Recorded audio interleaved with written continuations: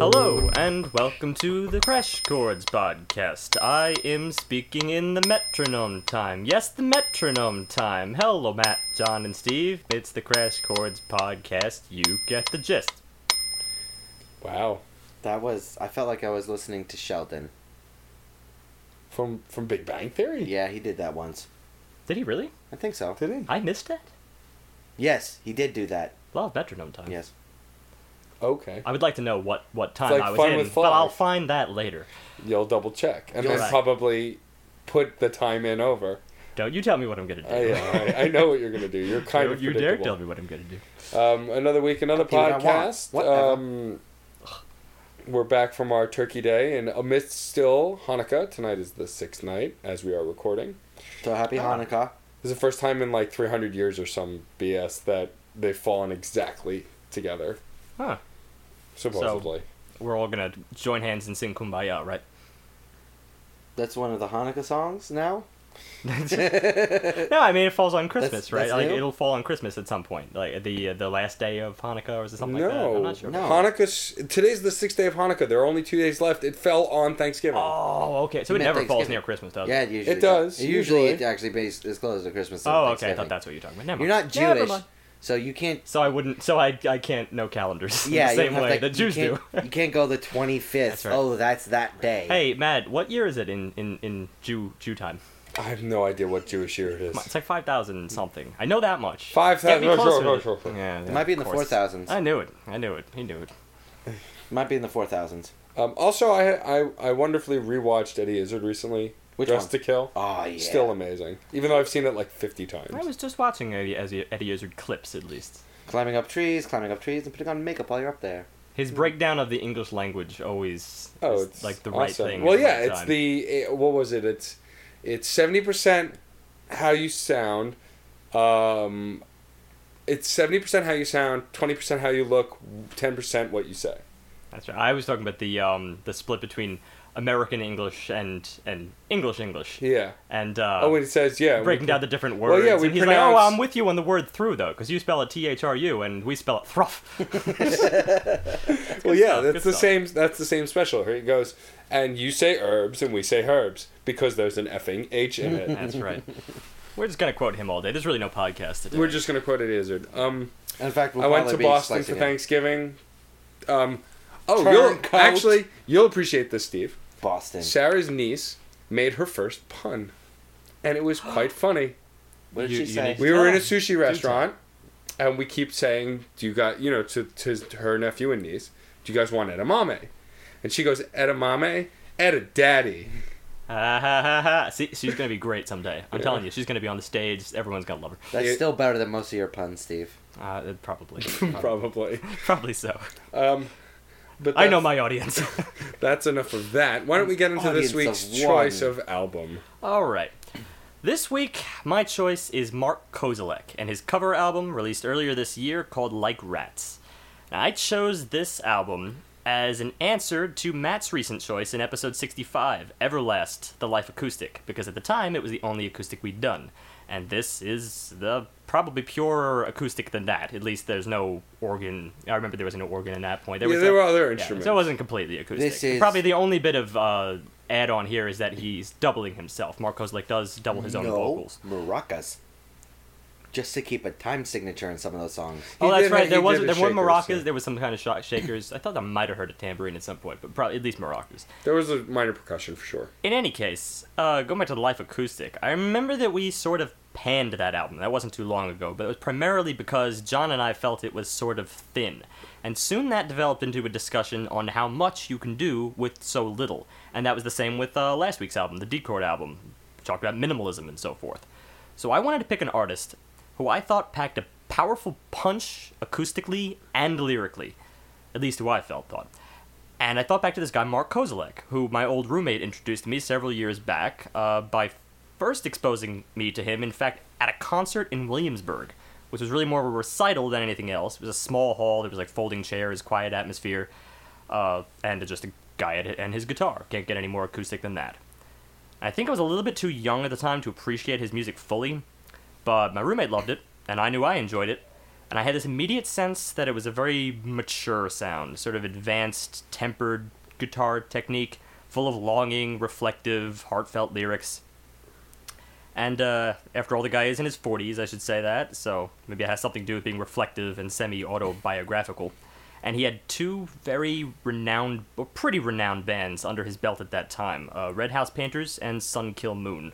Both pretty big in the whole folk, shoegaze, and slowcore genres that I discussed back in episode 43 with Low. In fact, the two lead singers, Alan Sparhawk and Kozelek, are very good friends. So since that time, I've grown to sort of appreciate his music. But the one thing here is that today's album, Like Rats, which just features Mark Kozelek solo, no other band, is a cover album. So I had my reservations about picking it because I knew the lyrics themselves would not be his, which might defeat the purpose of my choice, but then again, when I heard the songs he was covering, I had to dive in for curiosity's sake alone. So here we are, Like Rats. Though it is not our first cover album. No, not at all. Everlast's album was pseudo-covering himself. And then, of course, you know, our more popular cover album, Walk Off the Earth, was what the selection that Joe had brought us was a collection of covers as well as the EP, because we didn't have a full album at the time to judge by them, so we went with their covers. Gotcha. So those are really our only two cover albums we've done to date. Right. So this is the first acoustic cover album, Right. I guess. But we did a acoustic album with An acoustic a full with, band. Everlast was acoustic covering himself. Right. Yeah. And Walk Off the Earth, there was a little more instrumentation, although there were some acoustic songs, like one of their most impressive ones, Somebody I Used to Know, which is all of them playing on the one acoustic guitar, different Right. parts of it, which, So wait. talking about using a guitar differently, Exactly. that's like one of the pinnacles. Well, that's just it. I think it's all about, when you rate a cover album, you have to rate it slightly differently because it's about the songs that you choose, first of all, and what kind of an arc they form altogether, and how you choose to do them. Whether you're changing up a particular emotion or you're emphasizing one emotion perhaps Right. more than the original. And this is why I was just too interested to do this, because as of the first track, I realized that a lot of these original songs were bizarrely off the wall. They, like, nothing I ever could have imagined based purely on Mark Kozelek's version alone. I've found with covers there are kind of two major kinds of covers. They either fall into the group of drastically different and make it your own, or an homage, and Yes. it's very similar because you just want to pay homage to the original and perform it yourself. Exactly. Like, And then sometimes it's both. You pay an homage by being drastically different. Right, but like, but what I'm Istanbul saying is and like the straight cover, Constantinople. right? That's Or a good example. but Well, or that always had kind of the same pep, though. No, that was the homage. Yeah, that. But Plain White T's did an homage version of Blur's song 2 by pretty much just playing it exactly the same. It's just, hey, we're the Plain White T's, we love this song, we want to play it. Exactly. Which, you know, is you know, great in its own right, at least for the band. I mean, and if you like the song, if you like the song, the original, you'll like that cover if it doesn't change. I hate that cover. That was a terrible You don't cover. even know the cover I'm talking about. Song 2? No, you don't know the cover version. We said it was the same exact thing, so thus I like Blur's version better. Anyway, Well, some Let's- things, There some you things are. about Mark Kozelek here. I guess suppose some people would see him as a fairly dour individual, at least in terms of the types of songs he sings, and both bands that he was in, again, somewhat depressing tracks. They are, Red House Painters almost borders on ambient in a certain field, but it's that slowcoreness that really, you're borrowing from the roots of grunge, that really make it kind of depressing to listen to. But it's the autobiographical nature. You're hearing him and something that could only come from his mouth. well, yeah, and a lot of grunge music was super depressing. I mean, you look at Alice in Exactly. Chains and Nirvana. I don't think you'd or name Pearl a genre Jam. that if it wasn't depressing. Right, well. And grunge is a good starting point on explaining what he did here, because there's a lot of punk, and it's almost as if the grunge idea is the aspect that he took these sometimes very heavy punk songs and brought them down to something that was in several cases emotionally similar, yet the opposite side of the coin. Let's Yeah, that's dive- what we get, for instance, with the very first track, I. That's spelled the letter I, not I-E-Y-E. Yes, I, as in the self.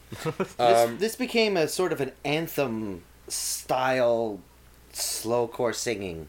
I don't know. I did get that anthem feel, but it was kind of It was very hard to really put on it. It was very melodic and beautiful. It was an interesting choice for an intro track. From right out of the gate with this first track, you get the finger picking that you're going to have throughout the entire record that Mark Kozelek seems to specialize in. It's very soft, and often it may not, go places, for instance, the rest of the record, but once he settles in a groove, he sticks with it, and it actually does a pretty good job, at least for me, as painting a picture. Even if it's not a picture per se, it's just a mood. The mood that you're going to be in for the rest of the track, and it serves well in these snapshots. Very early on in most tracks, he conveys the emotional state that the track is going to represent very early.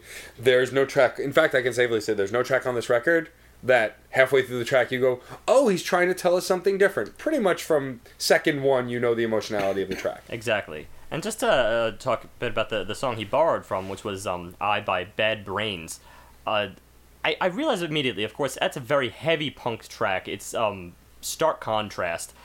It was a very muffled, angry, kind of dirty singing, early punk, early 80s punk. The thing I noticed was that the lyrics, while, of course, I had heard Mark Kozelek's version first, the lyrics, are very apparent. You can hear clearly what he's saying in Mark Kozelek's version, but then you go back to the punk track, and I just can't hear anything. So it was kind of a shame that you didn't get that in the original track. It almost is kind of strange to me why they would write lyrics like these if they weren't meant to be heard. Well, at least out of the studio version, it sounds live. Meant to be heard is objective-ish, because... Yeah. I mean, a fan of punk, or specifically that song, is going to listen to it over and over again. Eventually, you're going to pick up all the lyrics. That's... For you, someone who, A, doesn't typically listen to a lot of punk, and B, only listened to that track maybe once or twice, you didn't pick up the lyrics. Well, no, I listened to it a few times, actually. I was kind of drawn in by the originals because I was trying to sort of get into Mark Kozelek's mind as to why this was a choice. For instance, it could be a personal favorite, or it could be... It could be just something that he came across and thought this would be very interesting to sing acoustic. I mean, it's funny. The album, track by track, lends to both theories. There's no really clear one theory or the other. Because That's half of it point. half of it is clearly he's a fan of punk and grunge, because there's a bunch. Punk or metal. Oh, yeah. Yeah, there's got to be at least the range. But punk, grunge, metal. There's also a good chunk of songs that are pop or country and other stuff. Yeah. So it could be both. There's many cases where, no matter what it is, it's kind of a shocker, though, in terms of the flip that he makes here. Specifically with the lyrics here, I think when you consider the poetry within this, like, I'll just read the first stanza. Not as much, but with such intensity. I'd like to be what they would not want me to be. I like to cram their chivalry inside their guns. I'd like to leave it all behind with the rest of the nuts. It's kind of... The way it was sung in the original track was such that, almost like the Ramones style, where everything is really, really super fast paced, but even that on steroids, so much that it's... It was Ramones on screamo. Yeah, they were better, very high pitched. Much better descriptor. Very high pitched, very hard to understand. Yes, this one, he has great inflection, and I will say this up front: his vocals are not really amazing. He doesn't have a very broad range. He's not a... It really, to be honest, doesn't sound like he's an amazing singer. He has great control over his voice, as opposed to a great range and great power. I mean, I'm gonna infer what you mean, even though I disagree with the great singer thing, because by simply saying great singer, it implies that, well, you need like an operatic voice in order to be a great singer. There are plenty of singers that have done great things with what they have. But I do kind of see what you mean about range. Like, he's not going to be all over the place. I think easily, in terms of similarly ranged singers we've listened to, that Darren Charles had a much better voice, in terms of what he was able to do, I suppose. Well, yeah, the difference is also this singer, Mark Kozelek, is very more along the lines of a... Bob Dylan and Rob Thomas, these artists who sing in a very specific way and don't Yes. really Beck. divert from it. Beck. Beck is probably You know, a the lead great singer of Blur, combination. Damien Yeah. from Blur. All these singers have very specific voices All right, that's a that good. don't diverge much. I mean, you hear Bob Dylan, you know it's him and his range isn't huge. I'll go nearly there, but not quite, because I Okay. did actually hear some variations of the course of it. I could see how people could lump him into sort of this one set, this one state of mind, this groove, because that goes with the whole dour attitude. I mean, everything is so nostalgic. He's always speaking very softly, very close to the microphone. Everything is. It almost sounds like the ends of certain phrases are a little bit muffled, or as if it's a trail off, like he Yeah. lost the breath with which to deliver. Yeah. But it seems more that that's not, like he actually lost his breath, but that's an artistic choice to Which is what I'm saying convey about certain emotions. his control. His vocal controls are where he shines. Right, and that's where I agree with you. So, yeah, in terms of emotional inflection, I think that's where his voice really shines. And it's very well paired with his guitar. I will say that I have heard better acoustic guitar work, but it is very suited to what he's singing and how he's singing it. Right. He doesn't want to go fancy, so he doesn't go fancy, and I respect that artistic choice. It's Yeah. just that at times, and I will say with I and with the next track like Rats, I just was just starting to get a little, not really bored, just starting to wander when listening to the guitar work. I mean, I could see that, and especially when I think back to the one concert that I saw him in that my old roommate brought me to. I remember thinking almost somewhat of the same thing. Like, I remember thinking, okay, this is, as I said earlier, I remember thinking this was clearly a very mature sound, a very mature type of acoustic style. And yet at the same time, maturity doesn't always equal good. At least it didn't to me back then, but maybe I've just grown to like it since then. It's almost like he just rambles on sometimes with the guitar. I mean, he does have some Well, there I disagree interesting with you blatantly. Because the groove is such that it kind of repeats. It's not something you can't consider rambling if it's nearly the same front to back.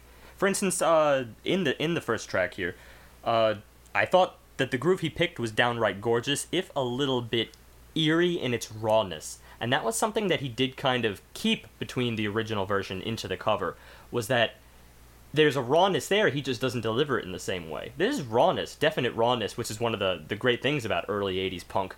In just getting up there and hashing it out. That's why people develop mosh pits out of most of these things. But his rawness is delivered from that sort of guttural guitar. And the finger picking he does across some of the notes in the upper register. Such that when he's going between two chords, for instance, primarily in the first track, it's just C minor and A flat major. The voicing between the individual finger picking, breaking down the chords, just made my neck hair stand up. That was at least my experience with the first track. It's again, I think it really comes down to the voicing. The voicing is really what makes it for me, even if he's not doing something terribly complex or prog-like. Because also with this record, it's clear that playstyle-wise, for the acoustic guitar, he has some tricks, but more or less it's consistent throughout the whole record. There are some variations, but more or less it's a lot of finger picking, not much strumming, and not much variation in it. The huge variation comes from how he sings. Okay, alright, I'll definitely see that. But, I did note, instrumentally, I don't want to omit that as a factor for me. No, because of course. the stage that it set was what drew me in. Otherwise, I wouldn't care about the lyrics. Well, it's a great bass level for sure. It's a bass line to draw you in to help those lyrics really stand out. Well, that's a good segue into the next track, for instance, Like Rats, which was, I believe it was Godflesh was the original writer for that song. And there's almost no lyrics here. Nearly, almost none. It's like rats, they breed like rats. It's a very depressing song on a bit more of a worldly level.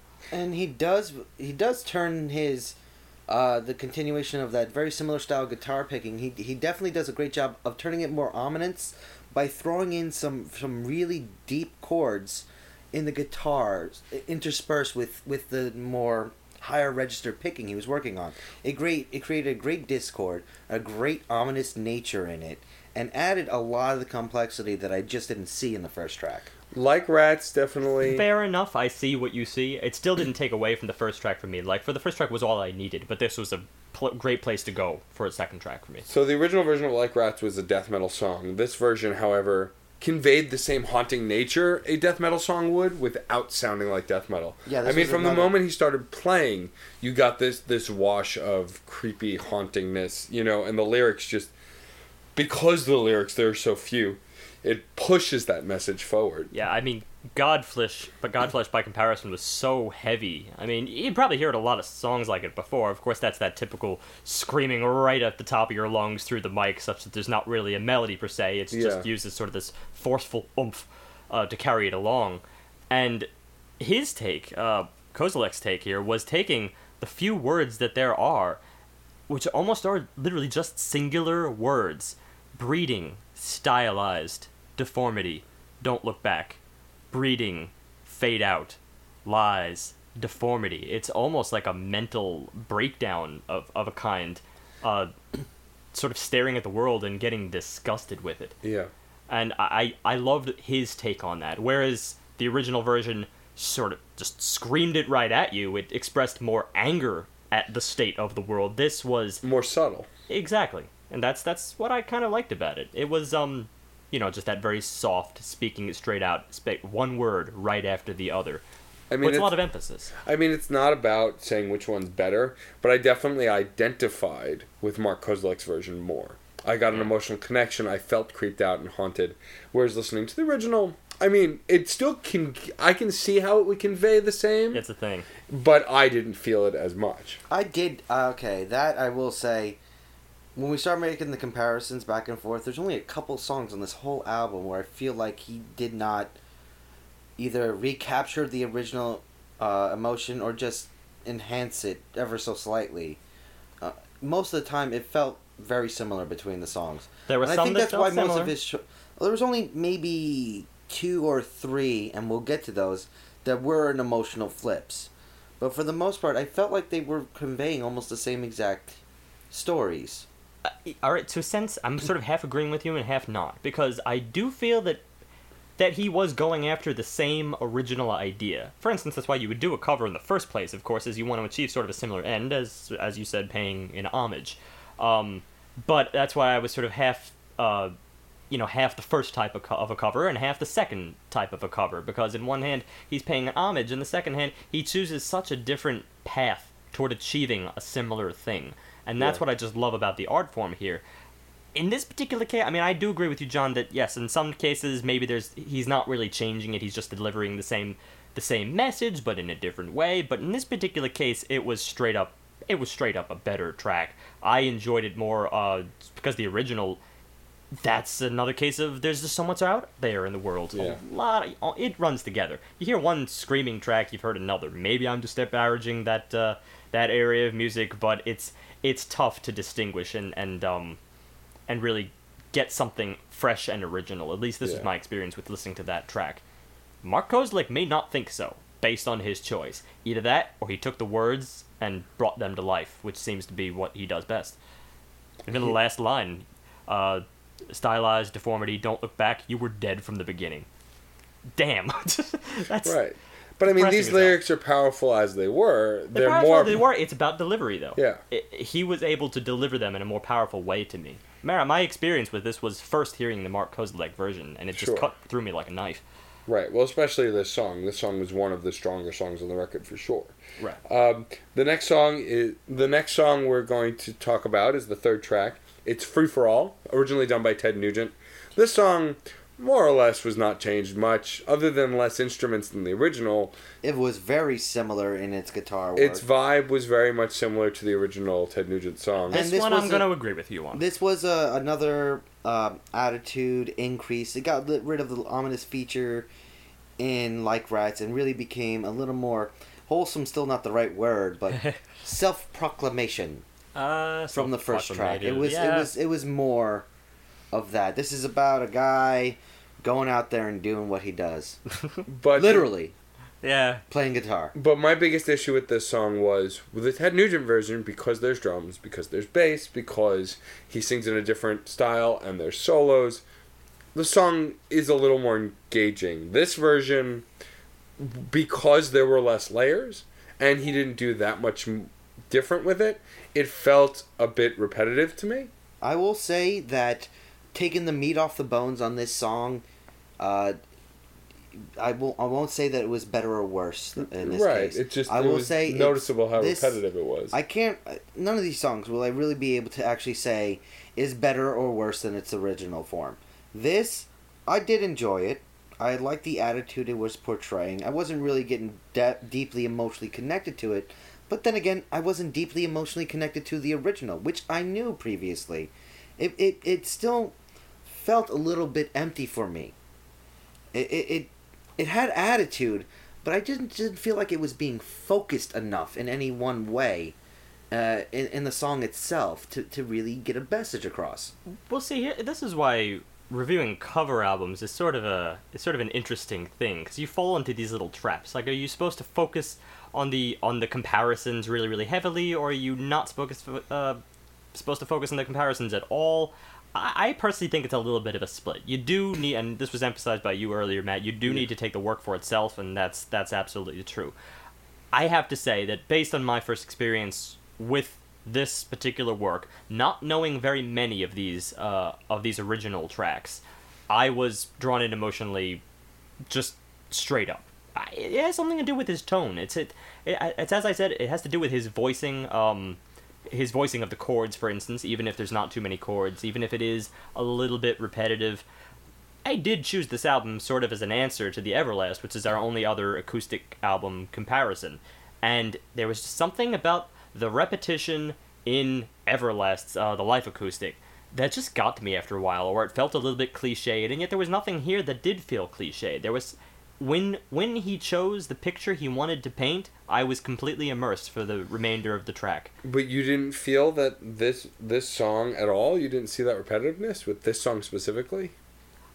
I heard it, but I didn't care. Okay. In this particular, it's funny because last week we were totally on board with how we felt, deep chords. Well, that was more obvious repetition, perhaps, than this. At least this you have the lyrics to focus in on, and maybe that's what I was doing. Maybe on a subconscious level, I was switching toward the lyrics. I was thinking of that free for all man doing what he's doing and whatnot. I was getting lured into his vocals. You know what? That's where the music, I think, definitely lacks that refined focus of attitude.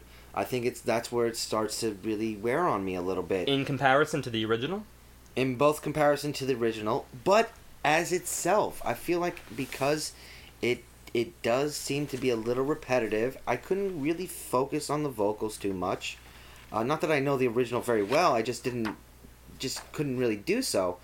And because of that, I didn't have a lot to focus on the music as well. And without that focus, I got the attitude in the inflection. I lost it in everything else. See, for me, I can see what Steve is saying, and I get that, and I think what you said is important. The bit about that you just didn't notice. And I get that, because again, with a lot of the Everlast tracks, I didn't notice how repetitive it was because I was focusing on certain things that did engage me for whatever reason, either emotionally or lyrically or whatever.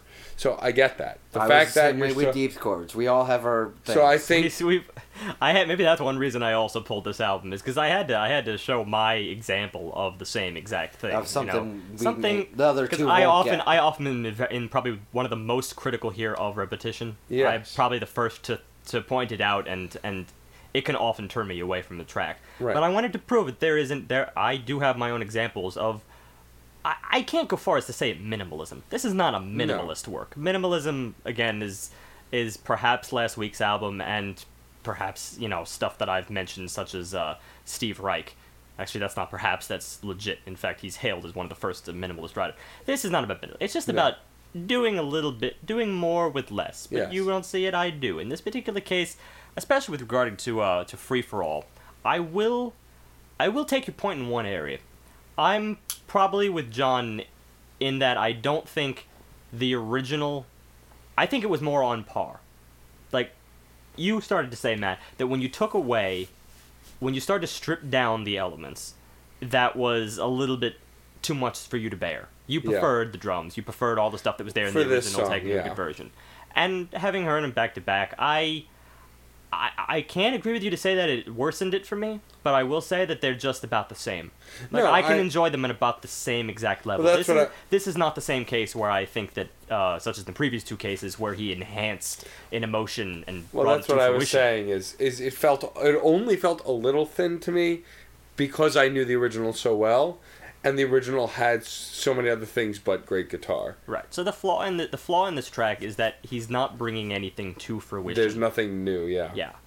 But it's still a damn good acoustic take Yeah. on a classic rockish tone track. Yeah. I mean, no, Tech Nugent. This song's probably not that old. Well, 80s probably. 80s? Oh, okay. Then we're Ted in the right Nugent. I area. mean, Ted Nugent doesn't, as far as I know, hasn't put out new music in a That's while. right. 80s, He's also 80s been is around for classic a rock while. Yeah. now. Yeah. A good long while. Yeah. Yes. And there is inflection on his voice here, which I will give him credit for. For instance, the whole "when it's said and done, I've had my fun. I can chew anything I bite," and the little lilts that he puts at the end of that phrase. You know, he just goes a little bit higher than usual. These are the little subtleties of variation that really do engage me in Right. his work.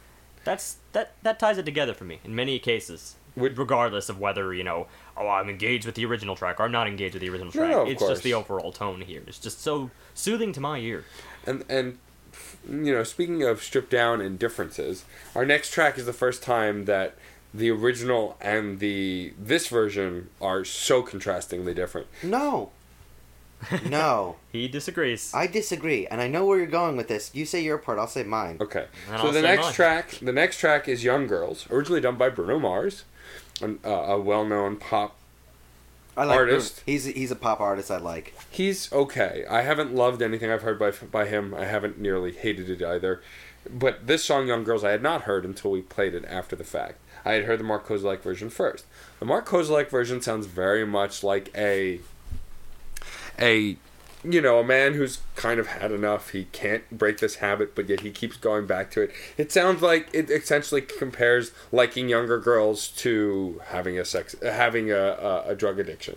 You had made that reference. Yes, that's It's at actually least, that's how exactly I what see it is. Yeah, and so this They are an version, addiction. I mean, he does some kind of really fun stuff with it, but I mean, essentially his version is very pretty. It's one of the first times you really notice him laying himself with the harmonies. They stand out the most in this track. That was the thing that stood out completely in this track for me.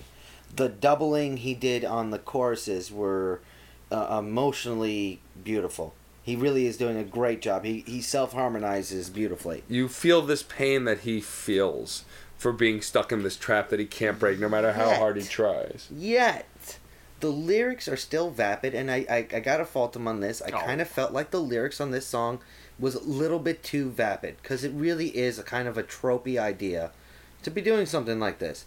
And I really equate the emotional impact of these two songs to be, to these two versions to be extremely similar. Slight variation. I will say that I do prefer an acoustic version of it, because I'm still not heavy into, repetitive beats. But that's not saying his fingering here is really that experimental or magical or anything like that. It's still just a guy going with a round on a guitar. Alright, let me say my piece here for a second. In terms of tropey ideas, I realize we can be a little hypocritical about this from time to time, because we're always coming across certain themes, and yeah, I'll say, like, okay, it's been done a million times before, but better.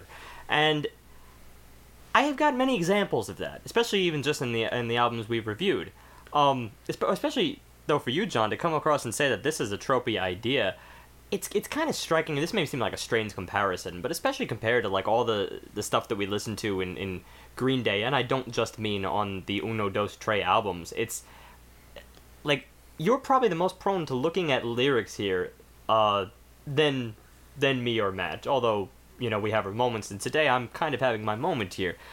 I find it to be a very, very sweet message. Now, granted, Mark Kozelek didn't write it, but it fits his fairly autobiographical tone of perhaps a middle-aged man looking dour. back. Exactly, and I hear the addiction there, and that to me is not so tropey. Though at least liking it to an addiction perhaps is not so tropey. Of course, the fact that you always go back to him, or the fact this has been okay, done by many wait. other, but it's the Wait, lyrical choice. I think okay, in this case, and then Tropy was definitely, well, not definitely, but probably not the right term.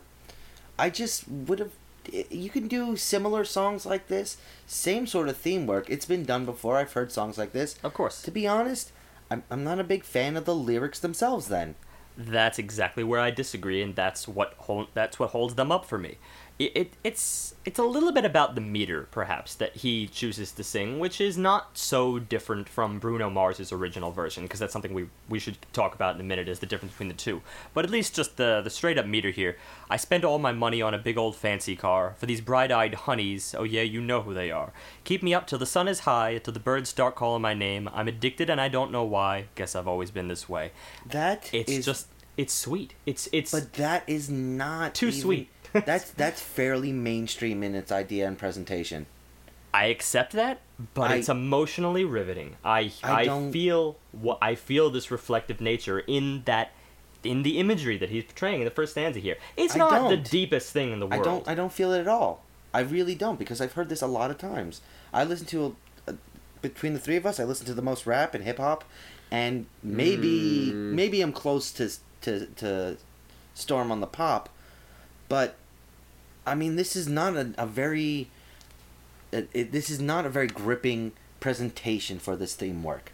It really isn't. Not for me. Everything you say, I bet disagree. I mean, the presentation. This is something to me, that really just doesn't evoke anything for me. All right, I'll tweak this a little bit.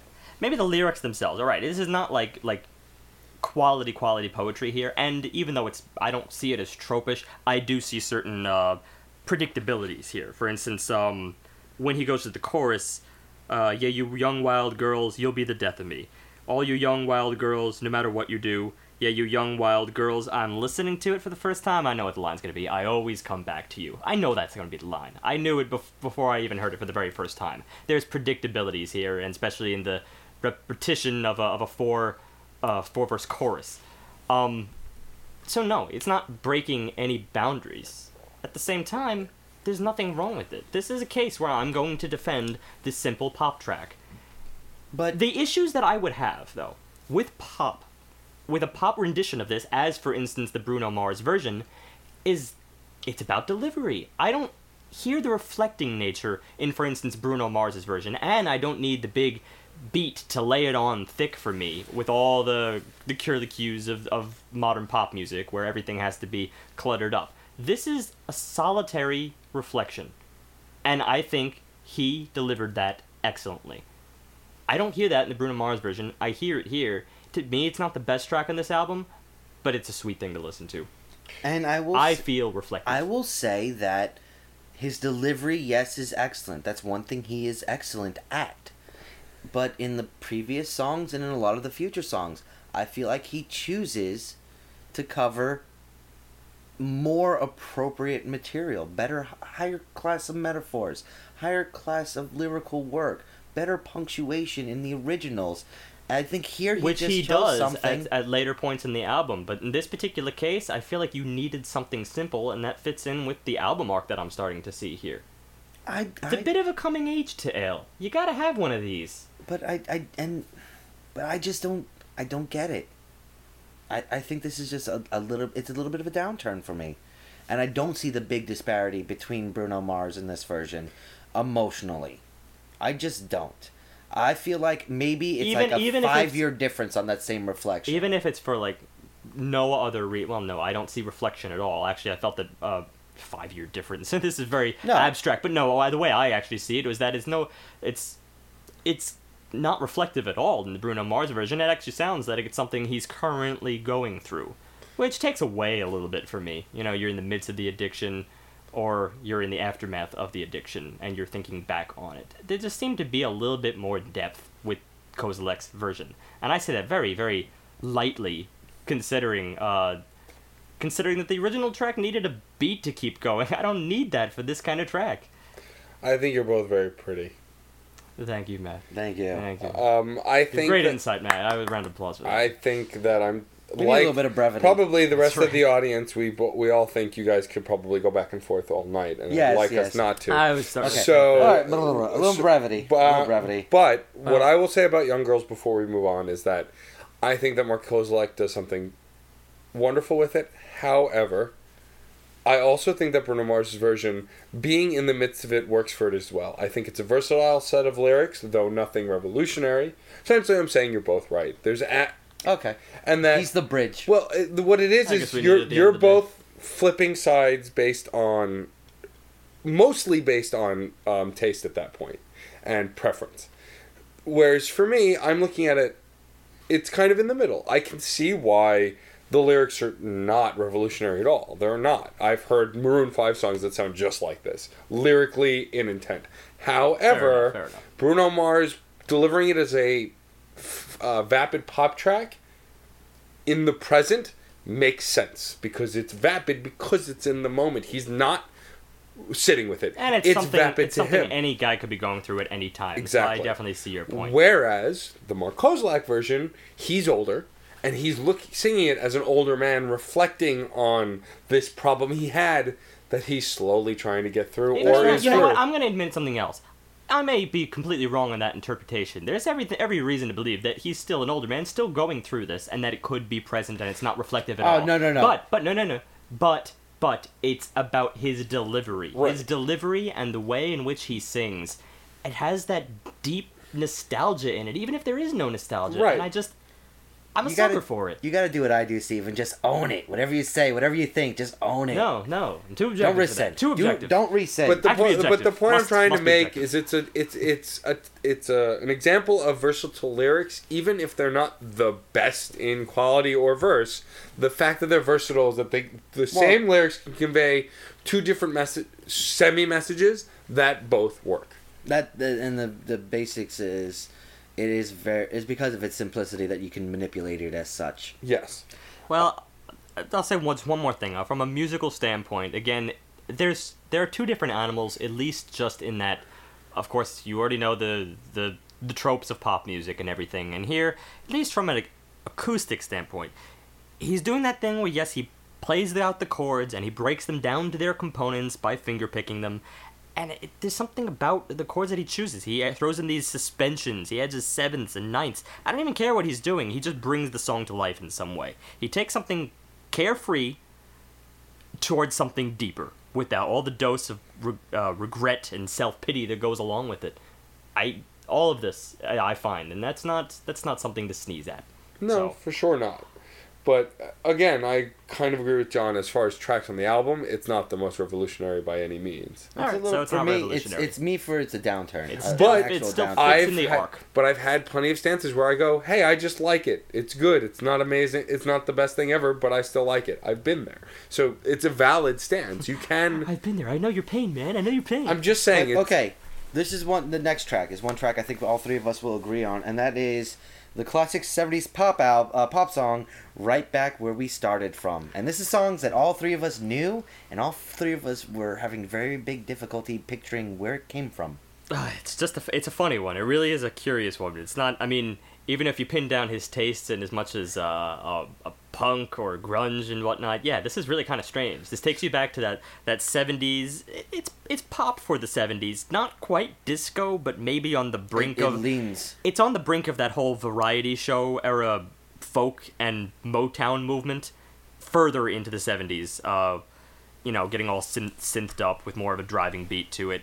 But it's really catchy. The original version is really, really catchy. Of course. Well, Yeah. the most fascinating thing about in a little pre-comparison is the original version of Right Back Where We Started From is almost gospel-esque in how it's delivered and how it's supposed to make Very- you feel. It's supposed to build you up, get you going, get you Yeah, moving. gospel, it's a pep song. It's a pep This song. song actually portrays itself as sort of a profound reflection of life and how we just keep repeating the same mistakes and all sorts of theme work with that. And this is really well portrayed in the pickings, pacing, and intensity. And this is where I really notice it. He has an ability to vary the intensity of his picking that does a great job of controlling the flow of a song.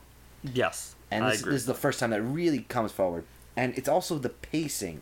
He has a very good deliberation with his choices of chords, and I do really enjoy that. I was able to really see it in this one, but I still wasn't really going deep into this song. Well, this is one of those cases where, again, I heard Mark Kozelek's version first. But this time I don't mean that I had not heard the original. I just mean that I heard Mark Kozelek's version first in this listen. I never, ever could have guessed that it was the original. Yeah. You gotta really have a mind for the original lyrics. And let's face it, even though the original song, yes, it's a pep track, and, get right back where you started from, I'm thinking more of the beat than I am lyrics in that track. That song never was really more broke it carried by down. how it sounded, Yeah. not what was said. So when I discovered that this was that, I was like, holy crap, what has he done? What has he done to this track? But it's not a negative thing here. It's just, I'm amazed at how he managed to just turn it on its head. Turn a pep track into something that is a little bit more, again, I don't want to overuse the word dour here, but it's more of something you're trying to tell yourself, something you need to tell yourself, to sort of break yourself out of a rut. It's an explanation. Yeah. To some extent. And I think that it's actually... this is a good point to bring up a little bit of a tangent. It's actually kind of easy. We talked about this during the John Williams, to change the style of a song and the feeling of a song just by changing the chords around. And well, in this case, we talked about Jumping completely Around. shifted it. And while I did not like Jump Around from the Everlast album, I will say that it was a completely different beast just by changing the pacing of the chords. Yeah. It's easy to prove that you can do it. And it's not just merely that I'm remarking at. Maybe it is merely that I'm remarking at, because it's just too amazing. It's too amazing. It's something I would never have even dreamed of. Like, who listens to that original track? It's just like, I'm going to spin this into something a little bit more depressing. Who would think of doing it with that particular track? It's just like the same idea with Jump Around, how it was almost comical to him how different it was from the original by changing Yeah, I remember that. actually he said that. He actually went in his Twitter feed and sent to people, it's okay to laugh. It's okay to laugh at this track. Yeah. So I accept it there. In this particular case, of course he could say that because he was covering himself. But in this particular case, I think it really comes down, again, to the lyrics. I would never have broken down the original lyrics, but it's alright and it's coming along. We gotta get right back to where we started from. Love is good, love can be strong. We gotta get right back to where we started from. Even just that message, love is good, love can be strong. Something you're trying to tell yourself. That was something that I never really got out of the original track. I just... for pep's sake. Well, because the original track was kind of vapid. It was very just... No. I won't go that far. No. In this case, that's not vapid. But it portrayed a very different emotion to me than perhaps the lyrics would have believed. I guess not vapid, but I would say vapid's the wrong word. It was very much... It was superficial in its message. Nope. What it was... No. Yes. No. What Not it was even. what it was. Not even. I will refute that. My mother is a huge mid-60s to late 70s. But I don't think pop you understand fan. what I mean by saying know superficial. This song. I know this song. I would never consider it superficial. But I don't think you know what I This mean by is- superficial. What do you mean by superficial? It's very face value. That's not superficial. Okay, then... Yeah, that is not superficial. That's not the word superficial Then at I'm all. using the wrong word. Face It's very value? face value. Yes. Because it's just trying to say, yay. Yeah. That's what this song says in its original form. Pretty much. Yay. Yeah, that's a pretty simple way to That's put what it. I was trying to say. Yay. Get back I was on your having feet. Get back This on your one- feet, man. this version don't let says- life get you down. I was having Get a back up John there. moment. If we're going to boil it There down... were things in my head, but the words weren't matching. All right. Okay. But either way, we agree it's sort of a get right back where you started from. Get back on your feet, man. The original Do it. was yay. This was aw. I mean, Yeah, it was. the message is there, but it's again, it's just like I said at the outset. This is about convincing yourself as opposed to convincing yourself. Yes, the original was face value in that way, whereas once it's said, you're immediately perked back up. Like Sesame Street. Some little furry creature had to come along and just, I don't know, show you a cool little thing, and Have you're a like, good wow, day. that's great. I changed my mood on a dime. Thank But you, this, Grover. Exactly. This is not so clear cut. This is a bit more realistic. This is the Yeah. way life is. Someone spins something in a positive light for you, it's just not always going to affect you in the same way. You could spend your days just writing writing things to cheer you up, reading things to cheer you up, it may not always do it. But that's the essence of life, is that you try. And that's what I get here in Mark Kozelek's version. It's the trying, regardless of failure or success. Yeah. And that's what I really, really loved about this. And it was evident in the chords themselves, in, again, the way he harmonizes them, the way he harmonizes himself later in the song was amazing. And then you get this instrumental later in the song that likened itself to like a Renaissance era. That was really. That was. It was a little. It was a little divorced. I'll admit that. Admit that But a little bit. I did enjoy it. That's the thing. It was one of those guilty pleasure divorces. But I could accept how it fits perhaps in a. I suppose it's a timeless message. You always have to tell yourself that. So maybe you're telling yourself that back in the 1600s. Well, great, bully for you. It's sort of. I guess that's kind of. Yes, that is an absolute stretch. Yeah. Either that's way, really I'm allowed Medium- to do it so he can do it. That's right. Well, Everybody can do it. once he did it, he set the stage for me to do it, and now I can do it all day. You still haven't stretched as far as I have. Yes, you made much more stretches with theme. But that's not really what it comes down to. It comes down to tone, and the tone I thought fit. For whatever reason, it fit. It's a Yeah. very soothing tone. Have you ever listened to Renaissance era music? And I'm not saying Yes, this of whole course. track is Renaissance era, although it does have that leaning throughout certain It has- voicings it here has- and there. Have I ever heard Renaissance music? He says to the guy who's been to plenty of Renaissance fairs. Well, not everyone has. I'm talking That's microphone, fair. actually. Oh, fair. Yes. Well, but So no, I can yeah. do that profile, you know. And I'm a huge fan It's of over Arthurian legend, so I've listened to a lot of Renaissance. Moving on. No, not moving on. The next track is "Time Is Love," originally a country song. So if we I'm are not moving mistaken. on. Yeah, I know. I was just arguing with Matt. He was just being difficult for We need some difficult's levity. Some not levity. sake. So, brevity. "Time Is Love" is a track. What are that- words? What are words?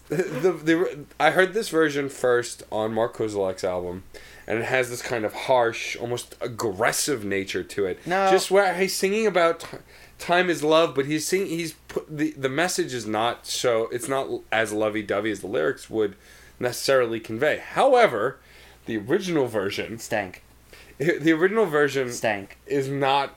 is a judgy word. We're not Stank. using judgy. It really We stank. use judgy words. This is not a very good country song. The song was not well crafted. Unless you love 10-second guitar and mandolin solos, which you do get in about 3/4 into that the are track. completely divorced from the rest of the track. And it wasn't really that good to begin with. It was just. I'll defend that. I think it was good, Eh. but it was just that was a clear divorce. So this Now, song, in this case, I try not to say things are blatantly suck without explanation because it doesn't define anything. The That's not original- what we're here to do. no, the original was No, we a don't. very, very safe, standard country song from an okay artist. Because I've listened to a little bit of his other stuff.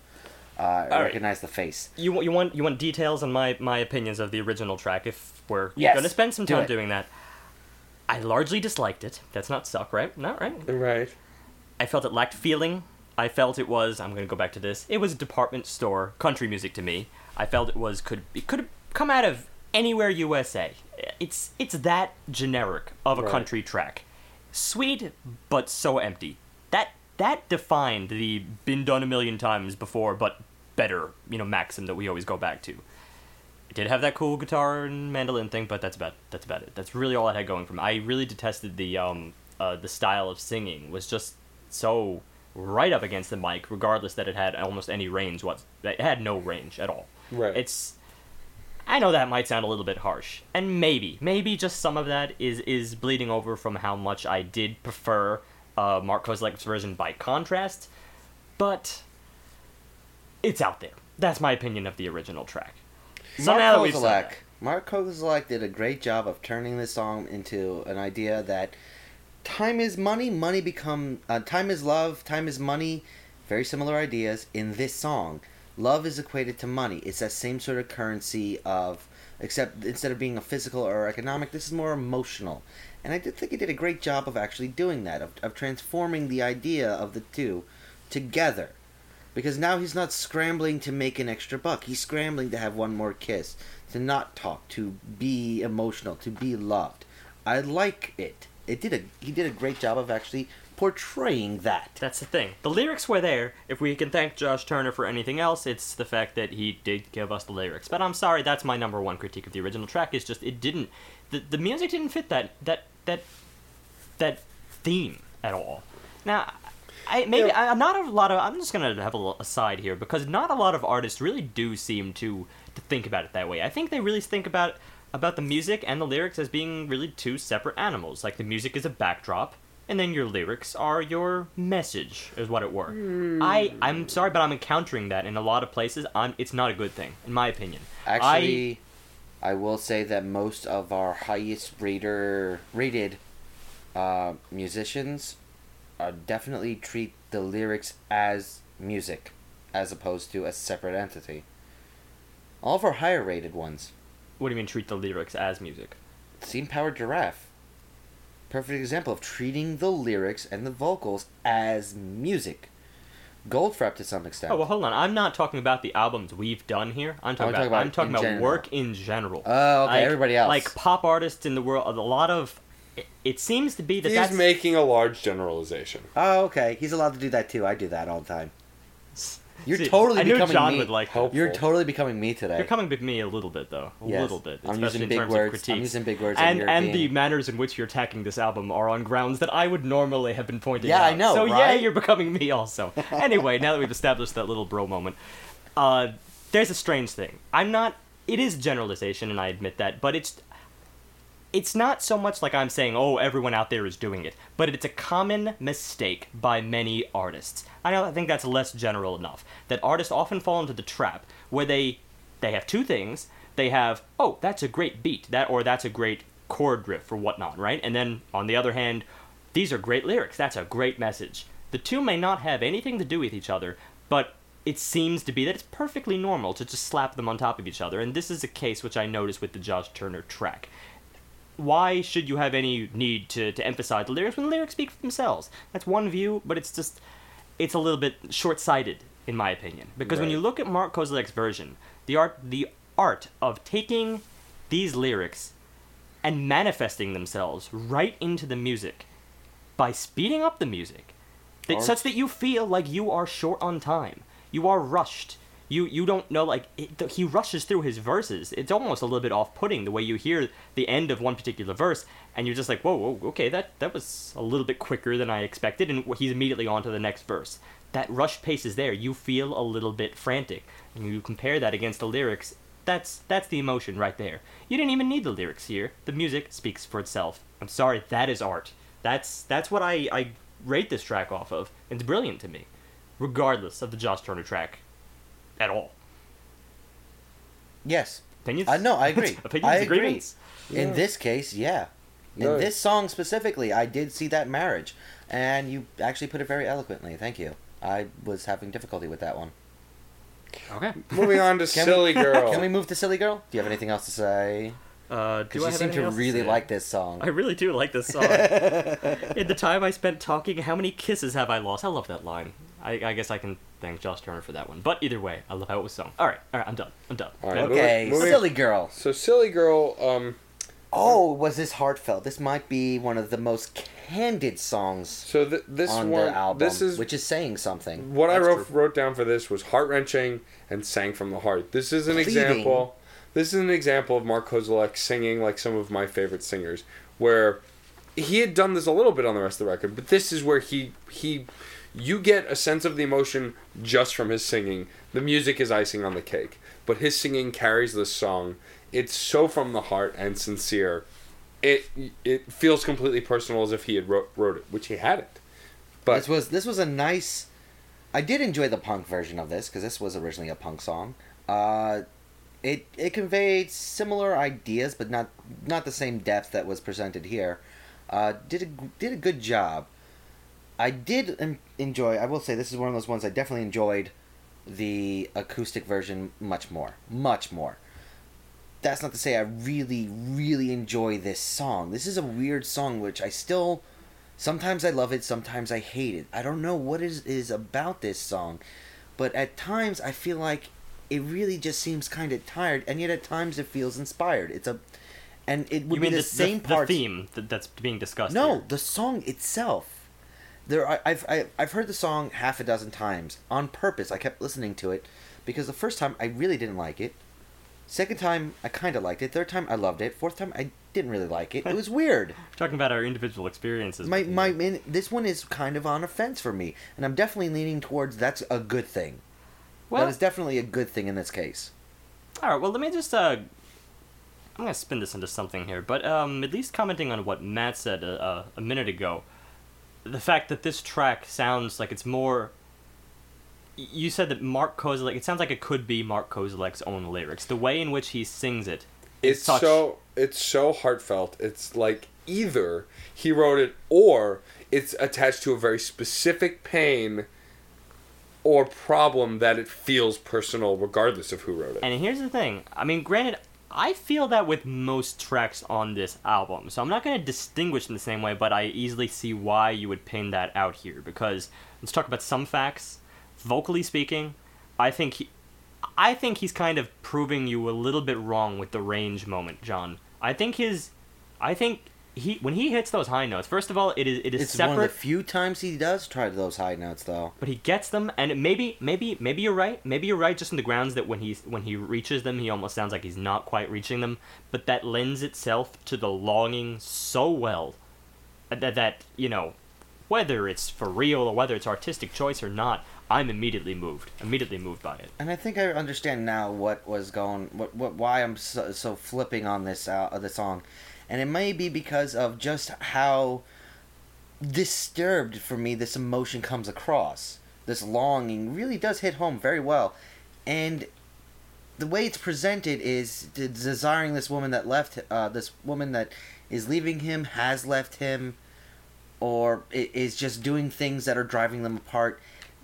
That attachment I'm feeling there, and I've had problems in the past with the overly attached boyfriend type of songs we've delved into. Yeah. I can think of 2 or 3 instances where I've had problems with that, and I think this might be another one of those cases. Maybe it's just it's a personal perk in this case. I'm just getting a little bit too worried about what is being presented here. Right. And for that, I'll just really just take a step back and just call it a good song because of that. That's the only way I can put it. Yeah, I'm inclined to agree. I mean, yeah, I think whether we've had that experience ourselves or known people with that experience. Can you remember what podcast that was? I was flip-floppy on that song so much. Do you remember particularly? No. I remember exactly what it was. It was One Republic. Yes. And it was a song that sounded like that was episode 41 for those interested. And yeah, that was that Stalker song. If you can get the song. You were insisting that it was a Stalker song. Yeah. The song was I Can't Stop, which me and Steve loved. We had an John interesting debate on that. I had issues with. Yeah. I don't remember whether like I loved it, but level. You did. You did. That was exactly. one of the few songs. It was the one that sounded like an old '90s R&B song, and you said that it was the most emotional he had sounded on the record. Well, it's an interesting thing to note. I mean, when it comes to, I'm just looking at some of these lyrics, I'm trying to see whether that's an accurate assessment of this track. It's a little tricky. I think it was less the lyrical work, but more possibly the inflection of the words themselves. Because the way he says the lines, "My silly girl, I'm begging you. My silly girl, I'm in love with you." It really does have a possessive nature to it. And I think the music kind of does evoke that as well. When you think about it, it doesn't quite have the frantic nature of the previous track, which was rushing through itself, but there is a definite concern in the guitar here. Well, such yeah. that I'm not, like, when he says the line, "My silly girl, I'm in love with you," it's like it almost ends on a nice, happy little major tone, but then it immediately shifts away from that. So there is this discontent with that line. Well, also because the way that line's being sung, it's almost like it's one-sided. Like, "Silly girl, I love you," but it's not reciprocated anymore. There's And there's nothing the about ending. this that indicates reciprocation of any kind. Right. That is kind of ending. offset off. The ending was Yes. really the part that cements this idea. They said, "Just stay away. Right now, I wish I had. I'm so in love with you, my silly girl." It's that the pacing he puts into it and the inflection he puts into it. That's where I'm getting my vibes from. That control. Yeah, I think you've sold me on this idea here. It makes it into a kind of unsettlingly unsettlingly artistic. In Well, that way. unsettlingly one-sidedly Even when you artistic. just boil it down to the line, tell me all the things that I want to hear. It's disturbingly accurate. You Yeah. can You can any inflection is so important with these words. yeah. Pacing, emphasis. Like you just changed that the emphasis. goes and right you could back really to take this from a beautiful the- sonnet to a deeply disturbing letter that you get from newspaper clippings. But then Yeah. that goes back to what I always point towards when talking about emotionality, especially in singing, is it's not always what, but sometimes it's just how. It's Yeah. how you say it. Regardless of what the what is, it's how you say it as well. Well, he's got a tear in his eye throughout the course of this track. You can I hear hear it. it. I hear it Absolutely. very. It's This is. But this was very is- stirring for me. This I still need a what you're saying, and that's why I have problems with like track 3 and 4. But I'm not talking about. I'm talking about this track. Yeah, That's this it. track though I believe has the right words. Yes. Well, Like it really does have. It does, but the it's words still- to convey this meaning in an oblique yet on the nose kind of a way. It's a great combination. but it's really how he sings it that brings it forward. that Exactly. message. You want to have the original artist here? Oh, they did not have that written down, but the original artist, I do remember that this was a straight up punk track. Oh, punk. This was again kind of like the first track. I had written with the- punk, but I didn't wrote who sang it. Yeah, kind of like the Bad Brains song "I." This was back to that really really heavy punk style. Oh, this It's was again, this one the oh no, that was later. I thought this was the Dayglow abortions, but no, no, that's no, later. that's much later. That was the We'll get to it. finale stuff. Right. Well, what my point is simply that, again, in terms of comparison here, I'm not going to say that it's too far off because there was a little bit of and you can almost, at least in the immaturity of that particular punk track, from what I recall, it did almost give it off. It just didn't get off in quite the same way. Yeah. I want to hear the emotion of this Well, there's a track. lot- And in the original, it was simply told. It was Yeah. told as if it was almost a journal, which could be achieving something in and of itself. So I'm not going to disparage the original punk track. I think it did achieve something. I still love what he did. It's also the level of energy that's infused within the punk track versus this track. Yeah. This definitely is not as high energy. This is a deeper core energy associated with it. That's what most of this album is. It's not This so is- much energy. This Instead, is you potential as opposed to kinetic energy. You That's repl- what it boils down to. replace that energy with stress. I think. I Yeah. feel like the physical toll on his mind. No, but I feel it's intense. There's a lot of intensity. Well, that's what in I this mean. album. That's the intensity. That's not is off by stress. That's just the potential for energy. He has a lot of depth. He's not using the energy, but he's full of strength in this album. The emotions that come across is just he's just full of strength here. Well, at least in my experience, stress is always very intense. So Yeah. I think this is Okay. seriously splitting hairs. I think it's time to move on to Onward. another section of this album. Onward and Carpet Crawlers, I want to discuss together. Yes, Yes, this is a 8 and duality. 9. This is First of all, Yes and Genesis. yeah, these are two prog bands that are kind of lumped together. At least when people think back to the early days of prog, they always cite Yes and Genesis. And it's funny that he chose two tracks that, in fact, are kind of similar to them, the original form, such that when he delivers it, he actually fuses his own take on it by making it a part 1, part 2. And you can tell this immediately just in the motive of the guitar. Right. Follows the same patterns between the first and the second, except it's with a little more intensity in the second. I'm conflicted with these songs. So speaking to Onward first, my biggest problem with Onward is, with some of it, I get a very much the same thing as I got from Free For All, in the fact that since it's closer to the original without the extra bits, I started to wander a bit. However, Onward has some of the best fingerpicking he does on the record. Because he's emulating a great prog guitarist, he's stepping up his game as well.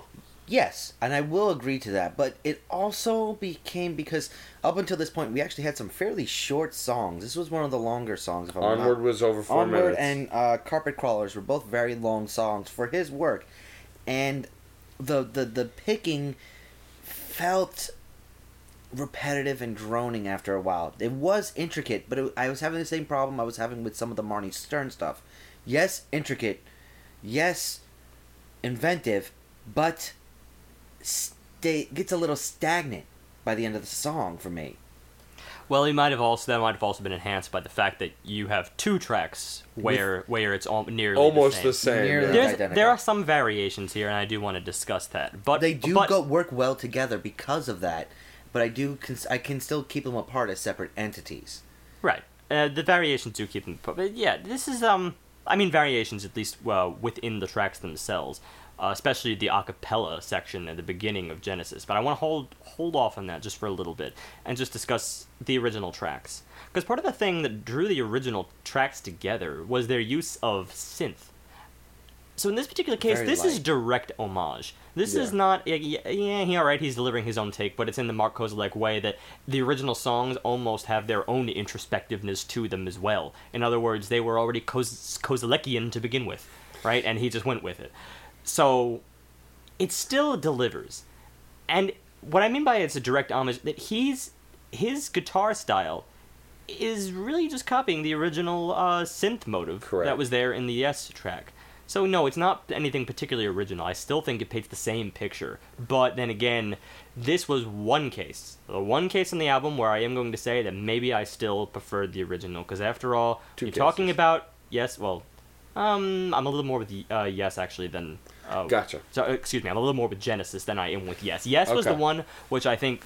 The original track is beautiful. It is downright gorgeous. I remember the late horns was just... Yeah. Amazing to finish that song. So after an album where I've been touting the whole less is more thing, this is one where I'm going to pull back a little bit. Yes just had this way of knowing the right thing to put in at the right time. There are some critiques about Yes and the large part of their discography where people seem to get a little bit bored by the changes. Now, isn't that ironic? You're getting bored by the lack of changes here with Mark Kozelek, but people got bored with the amount that Yes felt the need to rush stuff in. But I just don't think that this is an example of it. I think this is an incredibly tasteful track. I can cite examples of Yes music where it's kind of meh. where it's not only meh because they actually took prog to the extreme, where they were changing things up so frequently that you're losing your center a little bit, and that's the one and only critique of prog that I have. Otherwise, I'm down with the genre. In this case, it was tasteful. I'm sorry, it's a beautiful song front to back. And Mark Kozelek, by thinning it down, he replicated it down, and maybe it does lack a little bit, because there's moments where I do want to hear the saxophones. I do want to hear, the horns, and all the intricacies of synth work that Yes was so phenomenal at. Yeah, it's just one of those things where it kind of suffers for that reason, but none of us are saying that it's bad by any means. Obviously, everything on this record is good or better. It's just one of those moments where I felt it was unnecessary. I felt it was the first cover I felt was not as good. Well, at least. Actually, no. It was necessary because I guarantee this track was, my name's Mark Kozelek and I love Yes, so I'm going to play a Yes song. I think Genesis is the next one as well. And I think Genesis as well. I think he likes prog. And these songs he didn't really want to change. He just wanted to play them because he likes them. It's a direct homage. This is fan service. Yeah, absolutely. I think it's also showing some of his inspiration, because while punk is sort of where he seems to be drawing a lot of his message, his actual guitar work is very similar to the style of Genesis. I of agree. Early prog. Completely so with that. So this is his throwback, saying this is where it came from. This is what I'm doing. I think this is kind of fitting also in with I tend to, at least as the few times that I've listened to this album so far, I'm distinctly seeing a coming-of-age tale of sorts, especially with the autobiographical songs, and here, at least in terms of taste and influence. Yeah. I think there's reasons for these two tracks functioning a little bit more identically to the original. And I can understand Carpet Crawlers. I like the introduction as pure vocals. Yes. Yes. I did appreciate the connection in when the guitar work is put in, and but as a whole, I still felt like the original was better. I'm still going to be on that sort of side of the fence, but I will say there is one part that Mark does, and that is the words "got to get in to get out." His inflection, the way he belts out that line. Or not even belts. The way he croons / smashes into your face out that line. I just love. it on every repetition. Funny you use the word croon, especially since It's that was the word that I croon/belt. used for Goldfrapp, which is funny because people don't often use that word for a female singer when they think of the crooner as being the Frank Sinatras of the day and everything. No female can sing. And that's just an odd word for Mark Kozelek. If there's anything I would not call him, it is a crooner. Because, yes, he's, like, he delivers. Damn, good God, does he deliver for me. But it's something that's so muffled that it should, well, at least at my experience, my only experience hearing him live was in, like, a small recital hall. And that's the kind of thing, I feel like it's apples and oranges. And could not envision him playing on a large stage, and I'm sure he has. So I'm not saying it wouldn't be great, but it would take away a little from me. This goes back to our live music discussion. You would definitely lose intimacy. Yeah, absolutely. But as far as carpet crawlers go, other than that one line, very, very little made me grip. Now, granted, the line was part of the chorus, so I kept getting it and kept getting pulled back in. But a lot of the verse work kept letting me fall back out. Again, it's too close to the original to really strike any specific chords other than the chords the original struck. Mm-hmm.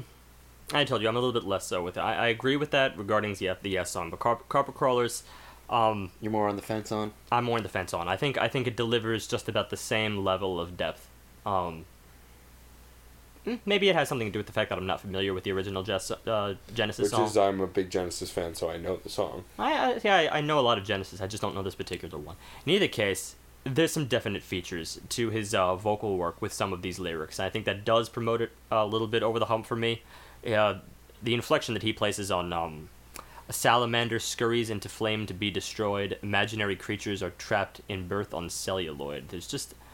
There's a lilt there. Something that brings that phrase to life, which perhaps the original didn't, at least in the case of that phrase. Maybe. But it's very phrase by phrase, and maybe case by case with this song. It's This is a longer track, a much longer, or at least much wordier. Much wordier, exactly. So, it's tough to gather meaning from this, honestly. Yeah. This is He goes a lot more metaphorical in the later tracks. So Yeah. the earlier stuff is very much not simple, but very much presented without shades of gray. Granted, the meanings themselves are gray scale, but the words themselves are very much on the nose in the way we like to use the word.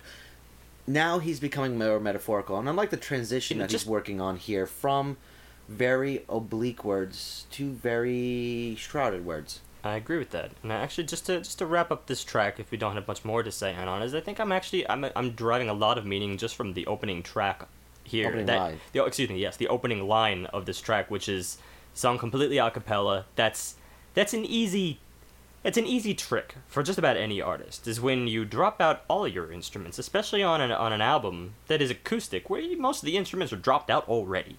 So you're just left with the guy and his guitar, and now you're even dropping out the guitar, you're just left with the guy. And the first line here is, he returns from his mixed-up memories to the passage he was previously stuck in.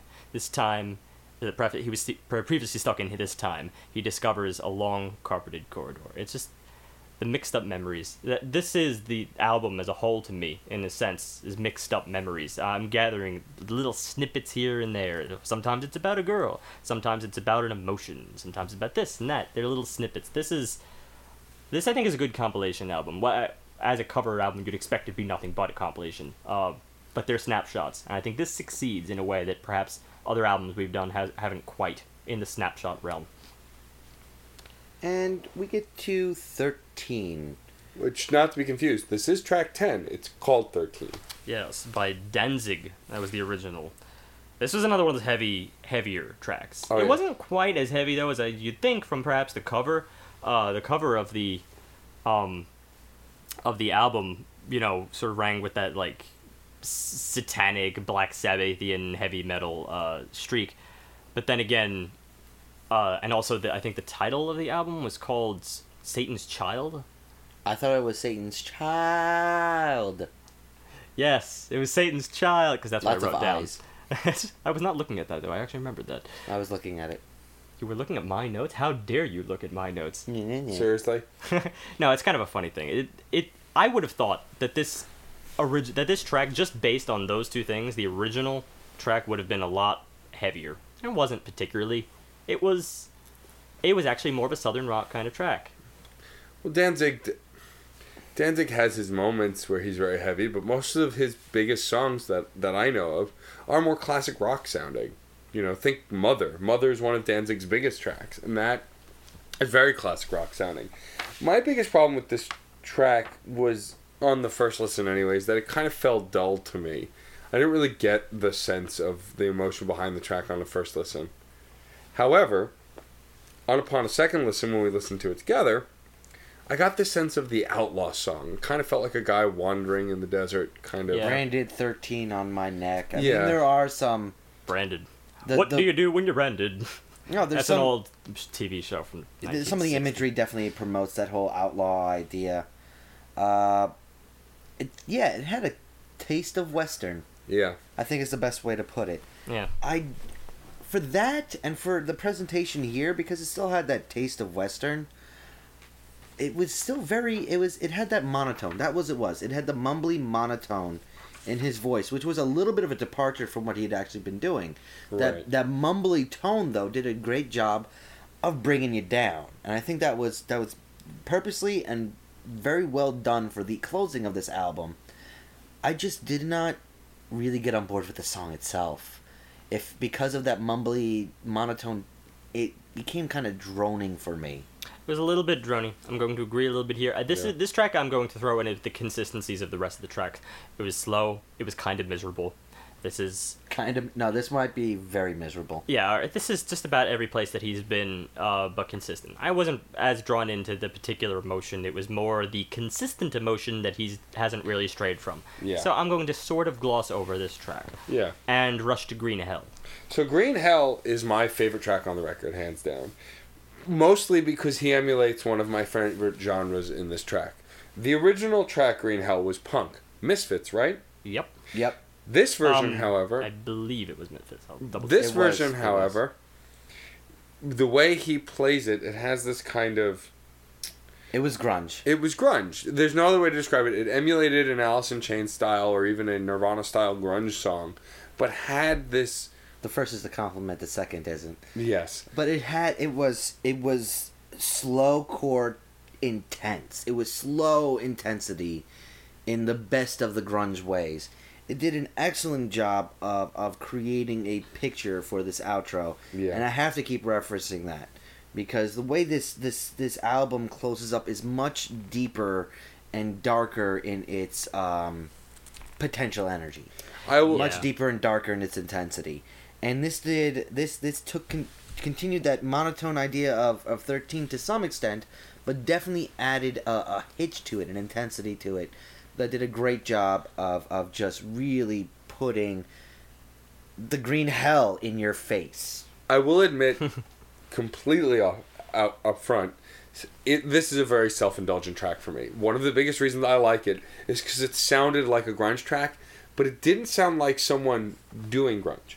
It sounded like of-era grunge. Like as if this could have come out in the mid 80s, 90s. Late 80s, early 90s. Yeah. And that's what I loved about it the most. Is that immediately pulled me in, that sound. Nirvana before would he have opened covered his it. mouth. Kurt Cobain would have covered this. Yeah, I mean, before I even heard a lyric, I felt that way. And then he started singing in this voice, the voice he's been singing in, when you went, ah, yes, I get it now. You know, it was very clarifying for me. If there was one thing that really, really stood out in this track for me, and I did enjoy this track in the whole, even if I didn't have as much to say about it, because again, it was fairly consistent with this tone, but I did feel the darker element, and I think it really all comes down to that line that's repeated in the chorus, like every other hell, but kind of green. Yeah. I love that so much. It is so matter-of-factory in its delivery, Yeah. yet kind of scary. Yeah, it's, kind of green. It's comical. It's probably the only thing it's black comedy for this album for sure, but it's the only thing that's even remotely comical It's to begin satirical. with. It's ironic to some nature. I mean, it's just matter-of-factly. This is hell. Welcome. And that's what makes it grunge too. Is a lot of grunge songs were very much this is how it is. Yeah, This considering sucks, but I gotta smile. this album started off with punk and grunge. We're sort of ending with punk and grunge here. There's a little bit of a little bit of a go back to where you start. Hey, right back where you started from. Call back. But the thing is, this is one of those cases where, again, the repetition that he chooses for that particular groove really just fits the monotony of the existence that he's portraying here. Absolutely. It's perfect for it. And that's the benefit of grunge as a genre as a whole. And he brings it to life. He brings it to life in pure acoustic music, and I think that's one of the strong suits for this album. I agree wholeheartedly. Let's move on to probably one of the creepiest songs I've heard since The Paper Chase. This is a song I called... In context. The song is called I Kill Mommy. I Killed Mommy, yeah? I Killed Mommy. And it's originally done by the Dayglow Abortions. Not kidding. That was the Dayglow. Punk band named the Dayglow Abortions. They are probably very well known. I had not heard of them. So they took a song, a punk song, and what he does here is so twisted with this song. He keeps his tone that he's had consistently through the record, as Steve has pointed out. And really pointed in tracks 13 and Greenhall. Shall I read these lyrics front to back? One sec. So, yes. I would like you to actually do a reading of these lyrics. But the thing about the way that Mark Kozelek sings these lyrics, they're sickening, depressing, numb. It comes off like he's a serial killer. Exactly. And it's terrifying. Which is great because that's what the lyrics... That far. He comes off like Hannibal Lecter. Let's read the lyrics. Let's discuss after. I couldn't stand their attitude for another day. They were trying to synchronize me, so I blew them away. My daddy was a bitch. He screwed around with my dog and cat. My mommy satisfied her thirst with a bag of urine. I kinda liked my sister's friends. Keep 'em fresh in the fridge. Murdered the bitch with a baseball bat. She was only 5. What do you think of that? I knocked her down the basement stairs. Then I burned off all her hair. Mutilated her virgin body. My mommy caught me, and she tried to stop me. Killed my mommy with an automatic. That's it. It's... You disturbed yet. Yeah, it's terrifying. And this song, I think, is where, as much as Green Hell is my favorite, this is where Mark Kozelek, as an individual artist, shows his stones. He shows, hey, this song that was kind of erratic and very punky, I'm going to make it terrify you. This is very strange considering that his songs are known for being autobiographical. Yeah. You don't want that in here. But it's a very bold move. Either way, whether they're autobiographical or not, he's an image person. He's all about the image. The image is what it comes down to in the end. Image is a man on the stand at his trial recounting the events of the night. Yeah. Cold and calculating. Yes. And I will say this is when I really feel like I finally realized the story. This is a romantic tragedy. This album is a romantic tragedy. Whether it is a personal one or whether it's from afar, it's kind of an interesting idea because with all the depressing nature involved in here, it's almost like a more updated version of Norman Bates. I mean, it's got that kind of intensity associated with that character and culminates in something kind of messed up.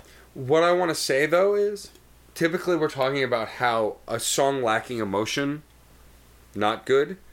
I have to say that this is the first time I've seen, that I can think of, where an absence of emotion makes the song perfect. The fact that it's conveyed so numbly is what adds to the creep factor. Whereas in the past, we talk about silence and absence of other things define songs. The absence of emotion in this song, this numbness he conveys the lyrics with, as if he were a serial killer or someone on the stand, someone calculating like Hannibal Lecter, that's what sells the creepiness. Now that's an interesting take because that's a different direction I was going to go with this. As much as I think it's a bold move that he chose this track, I was ready to sort of count this in one of my mid-range tracks. I was very heavy with the early portion of this album because I liked how he brought the mood to life.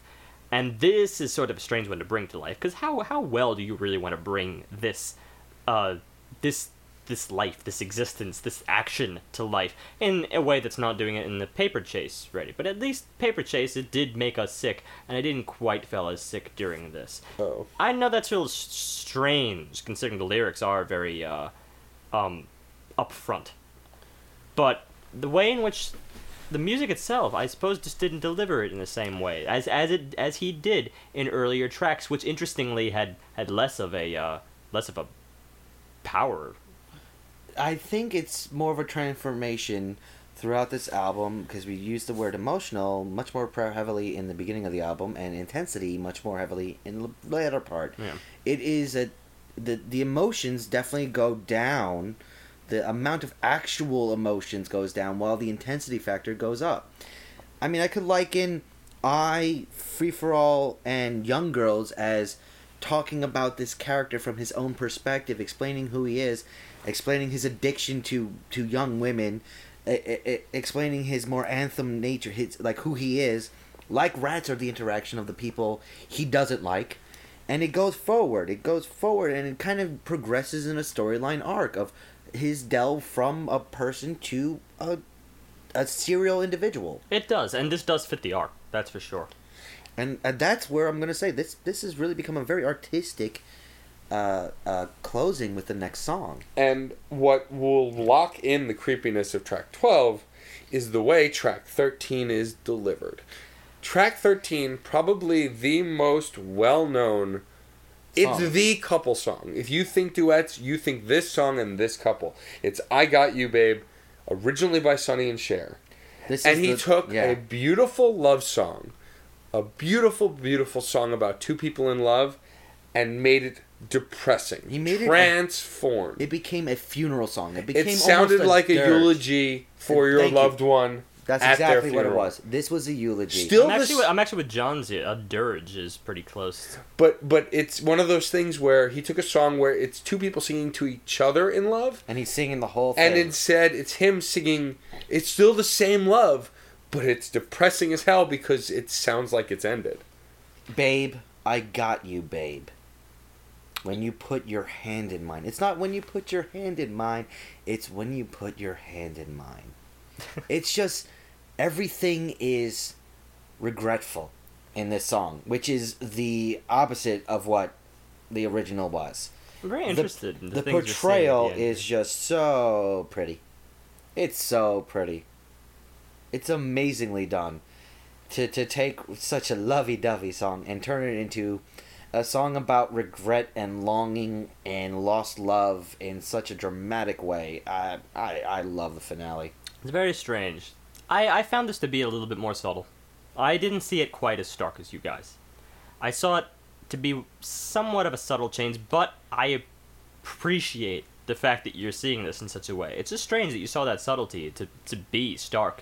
I mean, there have been lots of versions of Sonny and Cher, and this song particularly. Lots and lots and lots and lots of versions. But almost all of them keep the high energy involved in that first one. I wouldn't quite call it high energy, though. It's more of an acceptance kind of track. It's kind of at least I've got you. You would say it while you're looking into your lover's eyes and smiling. Yeah. Not in this way it's presented. Not looking to your lover's eyes as her eyes are closed. And I think it's just a really good conclusionary track for the record because it feels very final. There's a finality to the way it's presented. Mm-hmm. Yeah. And it does a hell of a job. I just want to say that I found it fascinating that this might be our longest review ever because the thing I find fascinating is when a lot of the time when we do the podcast, we're trying to be freeform and flow with it, and typically we like to bring you a topic we've discussed prior. However, there's probably not going to be a topic today because we ran so long on this review because we made it about covers. We've gone an hour and a half. I have a lot to talk about. We've gone an hour and a half. Talk about covers in a little bit. We've gone an hour and a half just on the review. Just on the review. Yeah. We have not done that before. I could not. Well, this is part of the reason why I chose this album. I could not have let this album go without discussing the original. But this is why I think that, I'm happy to let go of a topic we pre-planned that will remain for another time. That was a broad topic. Go, because we talked so in depth about this album, and it allowed me to see more than I thought I would. And here's where I'll start my closing.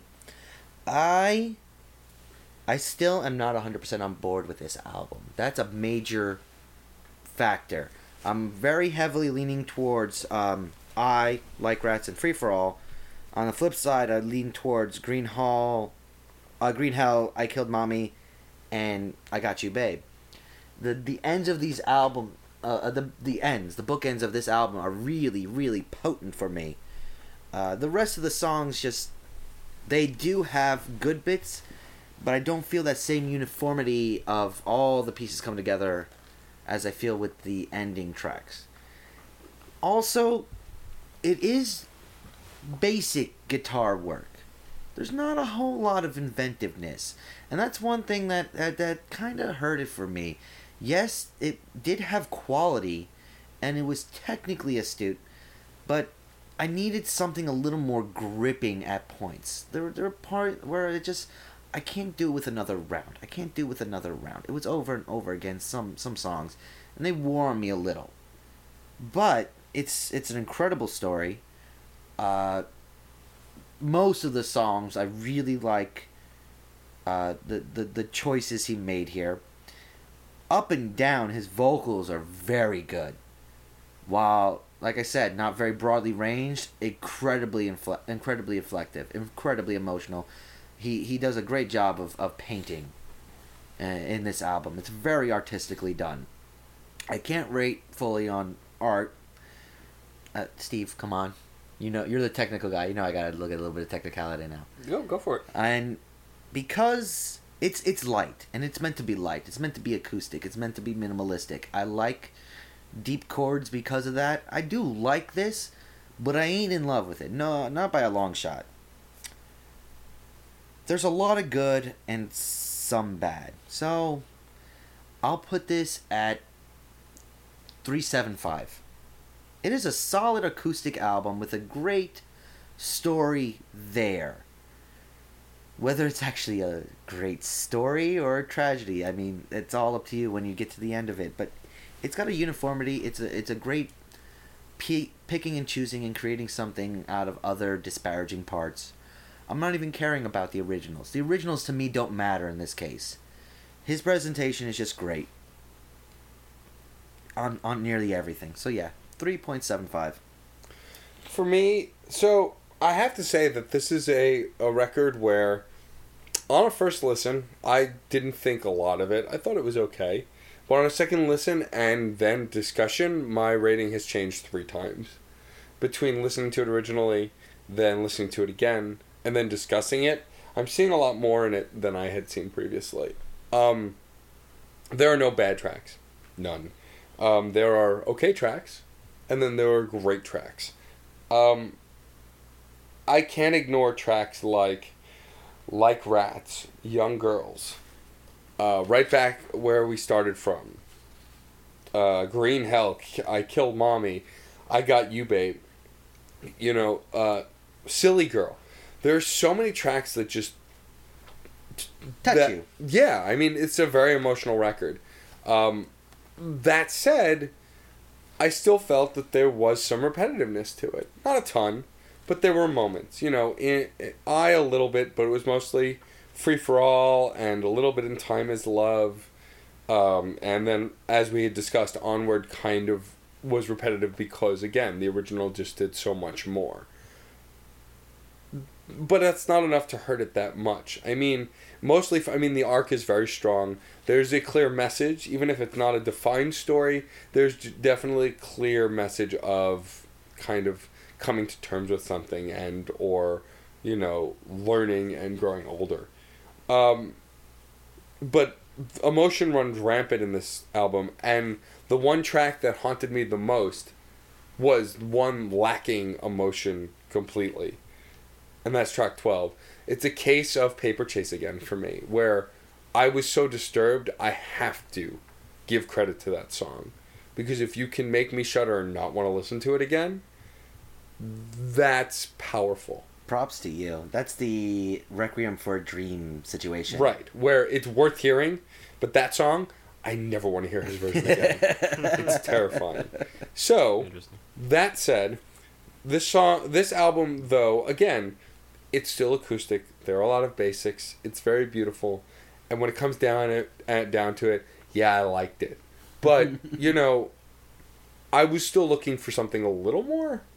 You know, he's vocally, he showcased his emotionality and his talent. Instrumentally, I wanted a little something else. I don't know. I mean, I felt that he was at his perfection in songs like Green Hell or I Killed Mommy, you know, or Right Back Where You Started From. And those songs weren't always super complicated. But I don't know, I feel like there's just something else he could convey that wasn't quite there. That being said, it's definitely a 4.25 for me. It was just going to be a 4, but I can't ignore a strong arc, being completely freaked out by at least one track, if not more, and being so emotionally connected. Even though I initially wanted to rate it around what I rated Everlast, because at first I just took it as a acoustic album, okay. It's not that. After discussing it and listening to it again, I really get a sense that there's more to this guy than this, and I'm far more interested in his originals now than his covers because of how he conveyed these covers. So it's a 4.25 for me. Very interesting. I'm pleased with the way today went. I'm very pleased. I know, I was talking it down so much, Steve was worried I was putting it under 3. Well, here's the thing. That's how I always started off. I brought this record, particularly as I said at the very beginning, actually as an answer to Everlast, because I thought, you know, we could stand to use to hear some variety in acoustic, and I was all too curious to go back to this guy and see what he's doing now, and then when I saw it was a cover album, I was like, I don't know, this really is kind of going to confuse, but you're not going to be getting his lyrics, and you're probably going to be getting very accurate covers. And I was just like, this is probably not a good choice. And then I just thought I'd take a little look and see what one of the originals was. And the second I heard that gritty opening punk track, I knew it. We're doing this record. Absolutely my turning point. Because all of a sudden, he took on a whole nother role to me as an artist.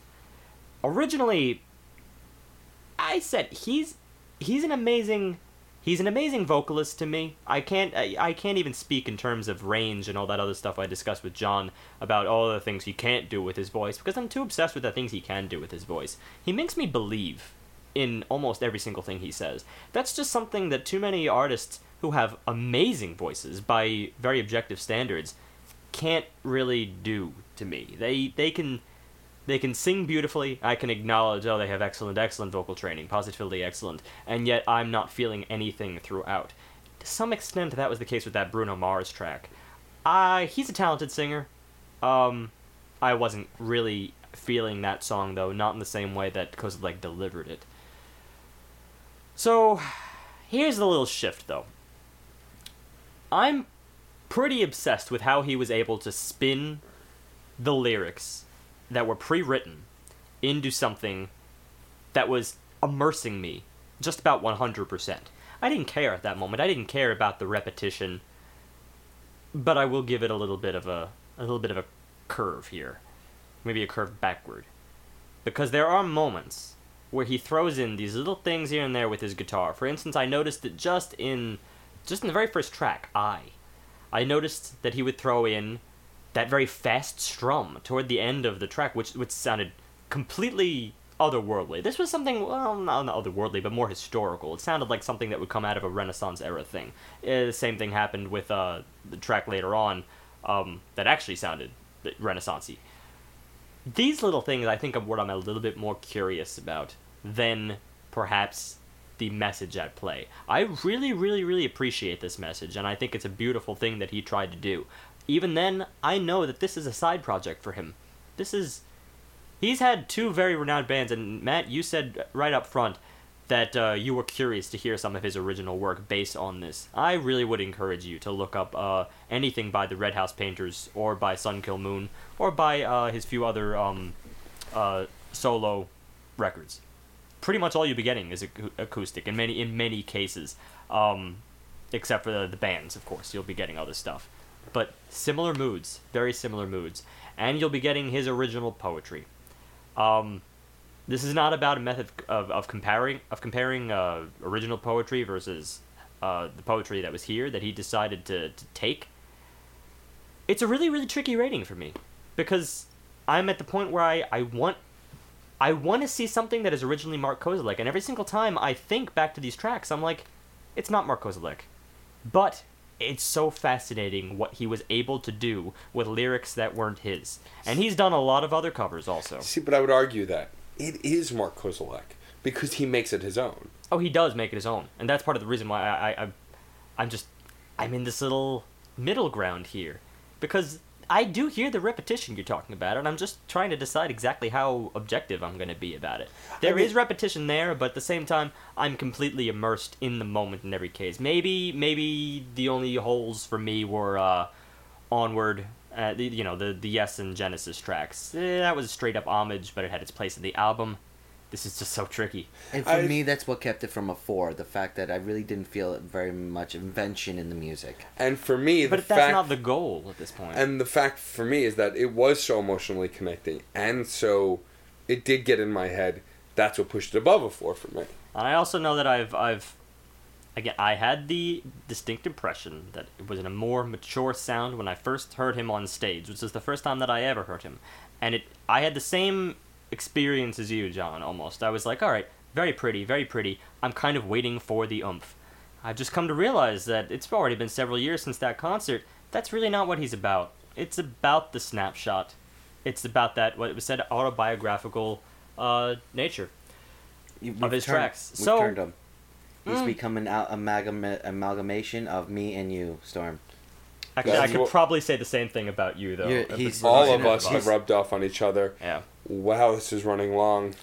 Let's close it off then quick. I'm going to finish this with a little bit of a review that was given on this. Just in terms of his style of covers. Kozelek's covers usually repurpose old lyrics, putting those familiar words into sepia tones.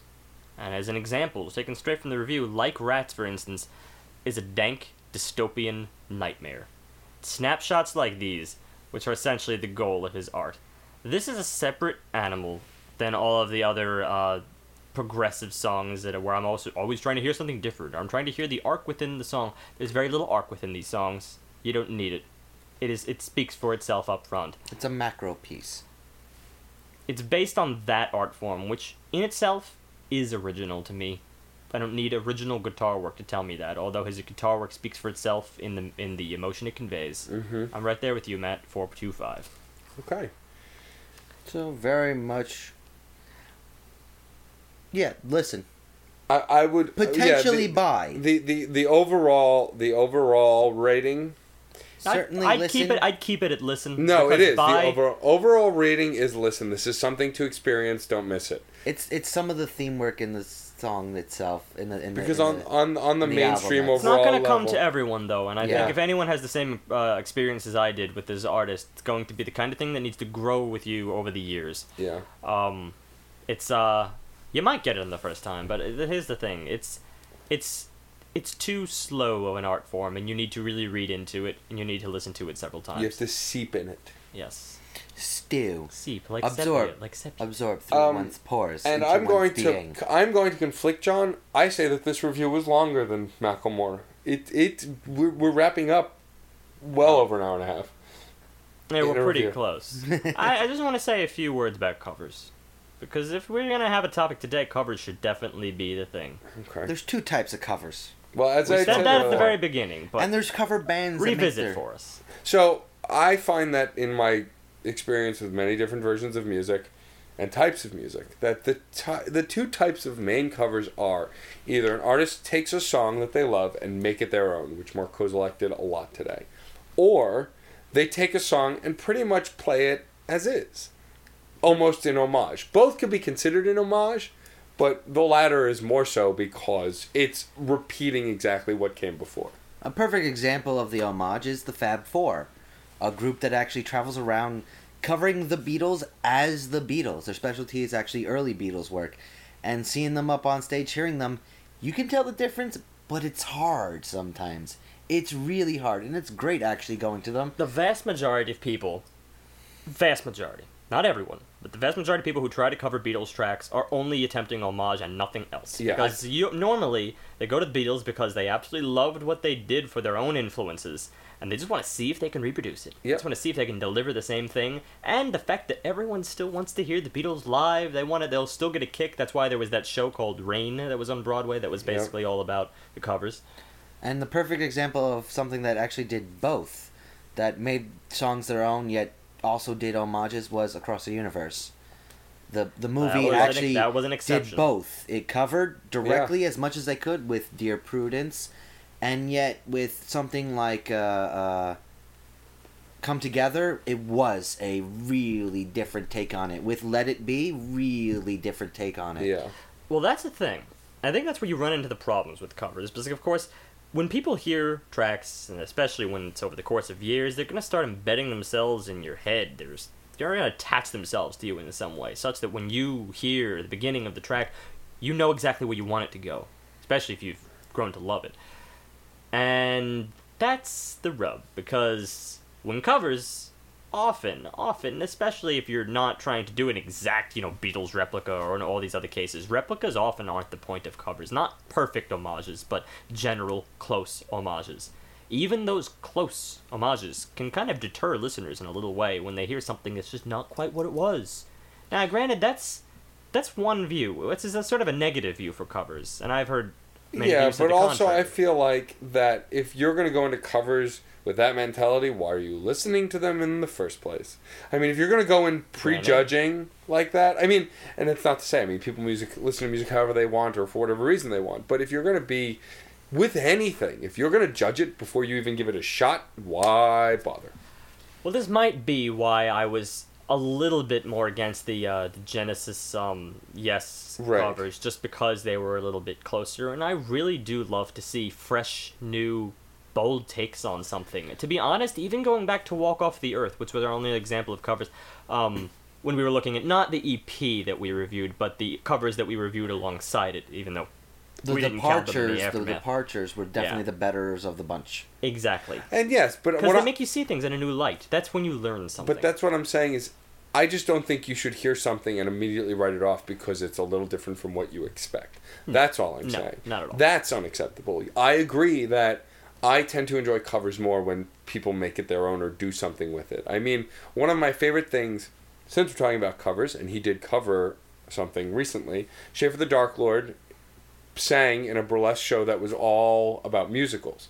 And he sang Dentist from the musical Little Shop of Horrors. Which I actually thoroughly love that song. So, but what Schaefer did is he sang the first verse, and then in the middle, he created a unique rap, but more or less hitting all the beats of the original song, but still created his own rap.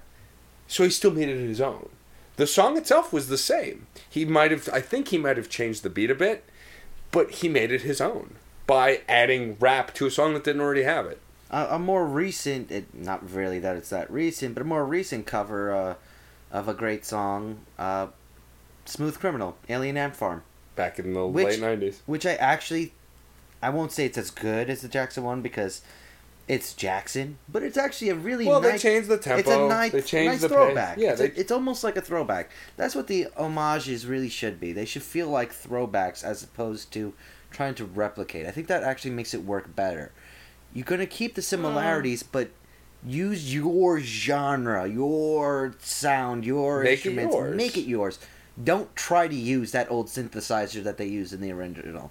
Don't try to use that 2-guitar bass drum setup as the original. Use your stuff. Well, it depends, though, because you have to respect it in some cases, especially it's a learning tool for most people. For most bands, as they're starting out, I mean, when you have had very little experience making music yourself, often you can't just start off with something great right off the bat, so it's really, really helpful, just from a musical standpoint, to go back and learn songs that existed before your time, hopefully things that you love, and then you do kind of end up playing them verbatim to begin with, but then yeah, you slowly tweak it as you The go. joke, the joke of Stairway to Heaven. Everybody always requests that during every concert. Stairway to Heaven. Play Stairway to Heaven. Yeah. Or Yeah. Freebird. Or Freebird. I never But- want to hear but- Stairway to Heaven a free word at any concert I've But- been Oh, be quiet. But to to. that No, I love those songs, but that's exactly why I don't want to hear them at any concert I've been to. But to that effect, I've seen plenty of bands play covers, and for example, a friend to the show, the Wasties, play a lot of covers.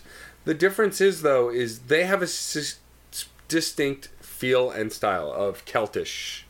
The ish is because they're sort of Celtic.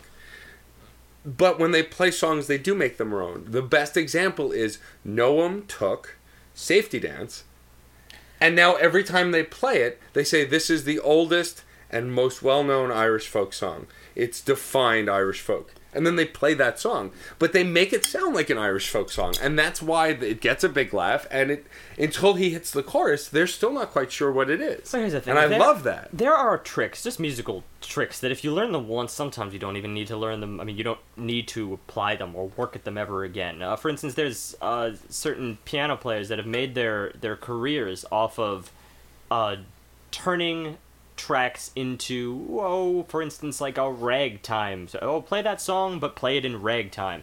Play that old 50s song, but make it a hip-hop riff.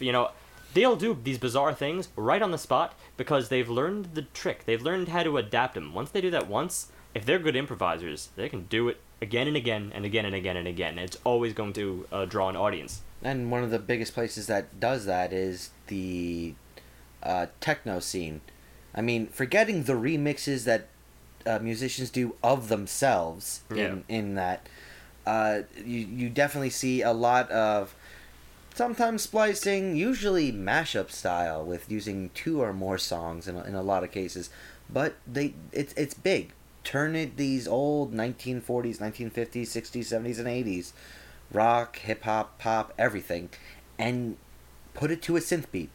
And turn it into a synth beat. Here's a question for you. Where do you draw the line between a cover and a remix? So the difference is a cover Should have all the lyrics in the same Well, order. the thing is that a Essentially. cover is new audio recorded. A remix is a mixing of the original audio with new audio. There you are. It's either a remix of the new audio period or new audio with original audio. For example, a lot of rap songs that remix, like Schaefer released a few for his Junk Drawer album.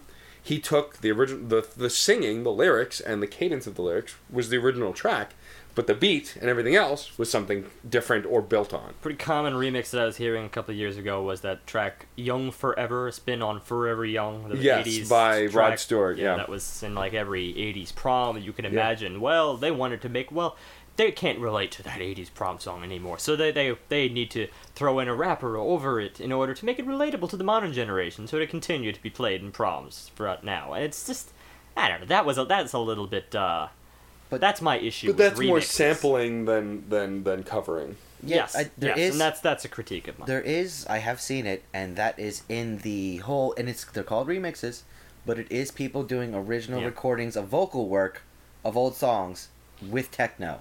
Remixes incorporate sampling, so Yeah. But these, I mean, but these are called remixes in the techno scene, and they don't have any of the original music's sounds.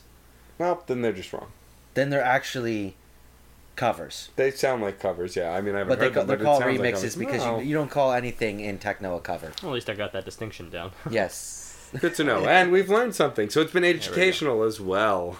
Believe it or not. And In either case, there's it's mean, a fine especially- line to walk in any way that you start taking a previous artist work. That's what Yes. it boils down to. You have to have a clear vision of what what they intended and what you're going to attend. Often it boils down, especially with the homage thing, it boils down to like the respect you have for the original artist. But then there are cases where sometimes I think, granted, I suspect that's not the case with today's album. I think that he was a legitimate fan of Everything. most of these bands here, Yeah. most of these tracks, and at least if nothing else, the lyrics themselves. Right. And yet, my take on it, my experience with it, when listening to the originals against most of his own, was completely opposite. Like it Yeah. almost seems if I didn't know better, if I didn't know, if I didn't gauge Mark Kozelek's personality, if I think I can better, then I would have expected that maybe it's a slam a slam against the original artist, but to say, oh, well, here's the lyrics you wrote and that crappy song you wrote, well, guess what, I just bested you. And there are artists out there that do it. I don't think this is a particular case, No. but with my experience here, I would almost think It could I would be, almost but think- I think that the way it's presented disproves that theory. yeah. I But still think, like, all right, There's- maybe that's there's- a no, lack no, of respect. There's too much care given in both placement and choices on so much of this that you can. I don't you think, can't, you I can't don't make think that it's a sort of slam in illusion. any Right. way. I already agree Yeah. pretty much, but I still think in a case that is a slam, would you see that in a positive light or not? No. No. Yes.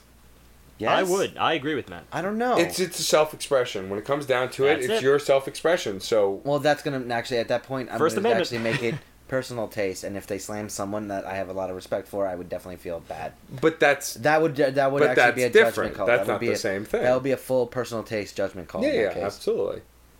All right. Often it doesn't happen because, well, if you make your intentions known that you're going to slam someone, you usually won't get the rights to it and whatnot. Well, but, that and uh, you usually speak up fairly quickly. Well, in- actually, in the no. songs. That one has nothing to do with the other. Because if you cover a track, they get paid. So they just want to get paid. Doesn't matter. Yeah, that's true. And often, well, you often see in celebrity gossip and Twitter feeds and everything, oh, that this artist is mad at this artist because you covered my, and I didn't like the way you covered it, or I didn't like the fact that you covered it, you didn't ask me to cover it. Like, they get really snippy about this kind of thing. Yeah, they used but to just a shoot lot of each times other. I feel now they it's- tweet. A lot of times I feel it's just celebrity gossip and Probably. maybe to some extent staged. Well, Yeah. That's a conversation for another time. Well. Wrapping up and in closing, before I get to our next week agenda, do you have a spam for us this week, Steve? I do have a spam for us. Spam, spam, spam. Spammity spamity spam. Bam bam bam. 437,254. 636,700. You. Y-O-U. You, Matt. By who? I believe it was a question mark again. These question marks are gaining sentience. We might be in trouble. They've gone. You mean because beyond- they... No, Instead no. of simply questioning the... Actually, no. I beg to differ. I think we're going backwards. I think that this is an example of less sentience because it's sheer numerical code and input. Probably means while the something. previous one was all question marks, which means it was questioning itself. And that is really the ultimate of sentience right there. When you begin to establish self-awareness. And on that note, let's get into next week. So next week we have a guest. It is the return of Nelson Lugo. Bum, bum, bum. Bum, bum, bum. Not Hopefully, here Jo- since episode 19. So Go back, hopefully- listen to him. hopefully John doesn't get sick this time. But and we have good news. and his album that he's chosen, He's which bringing- John is shaking, he's bringing.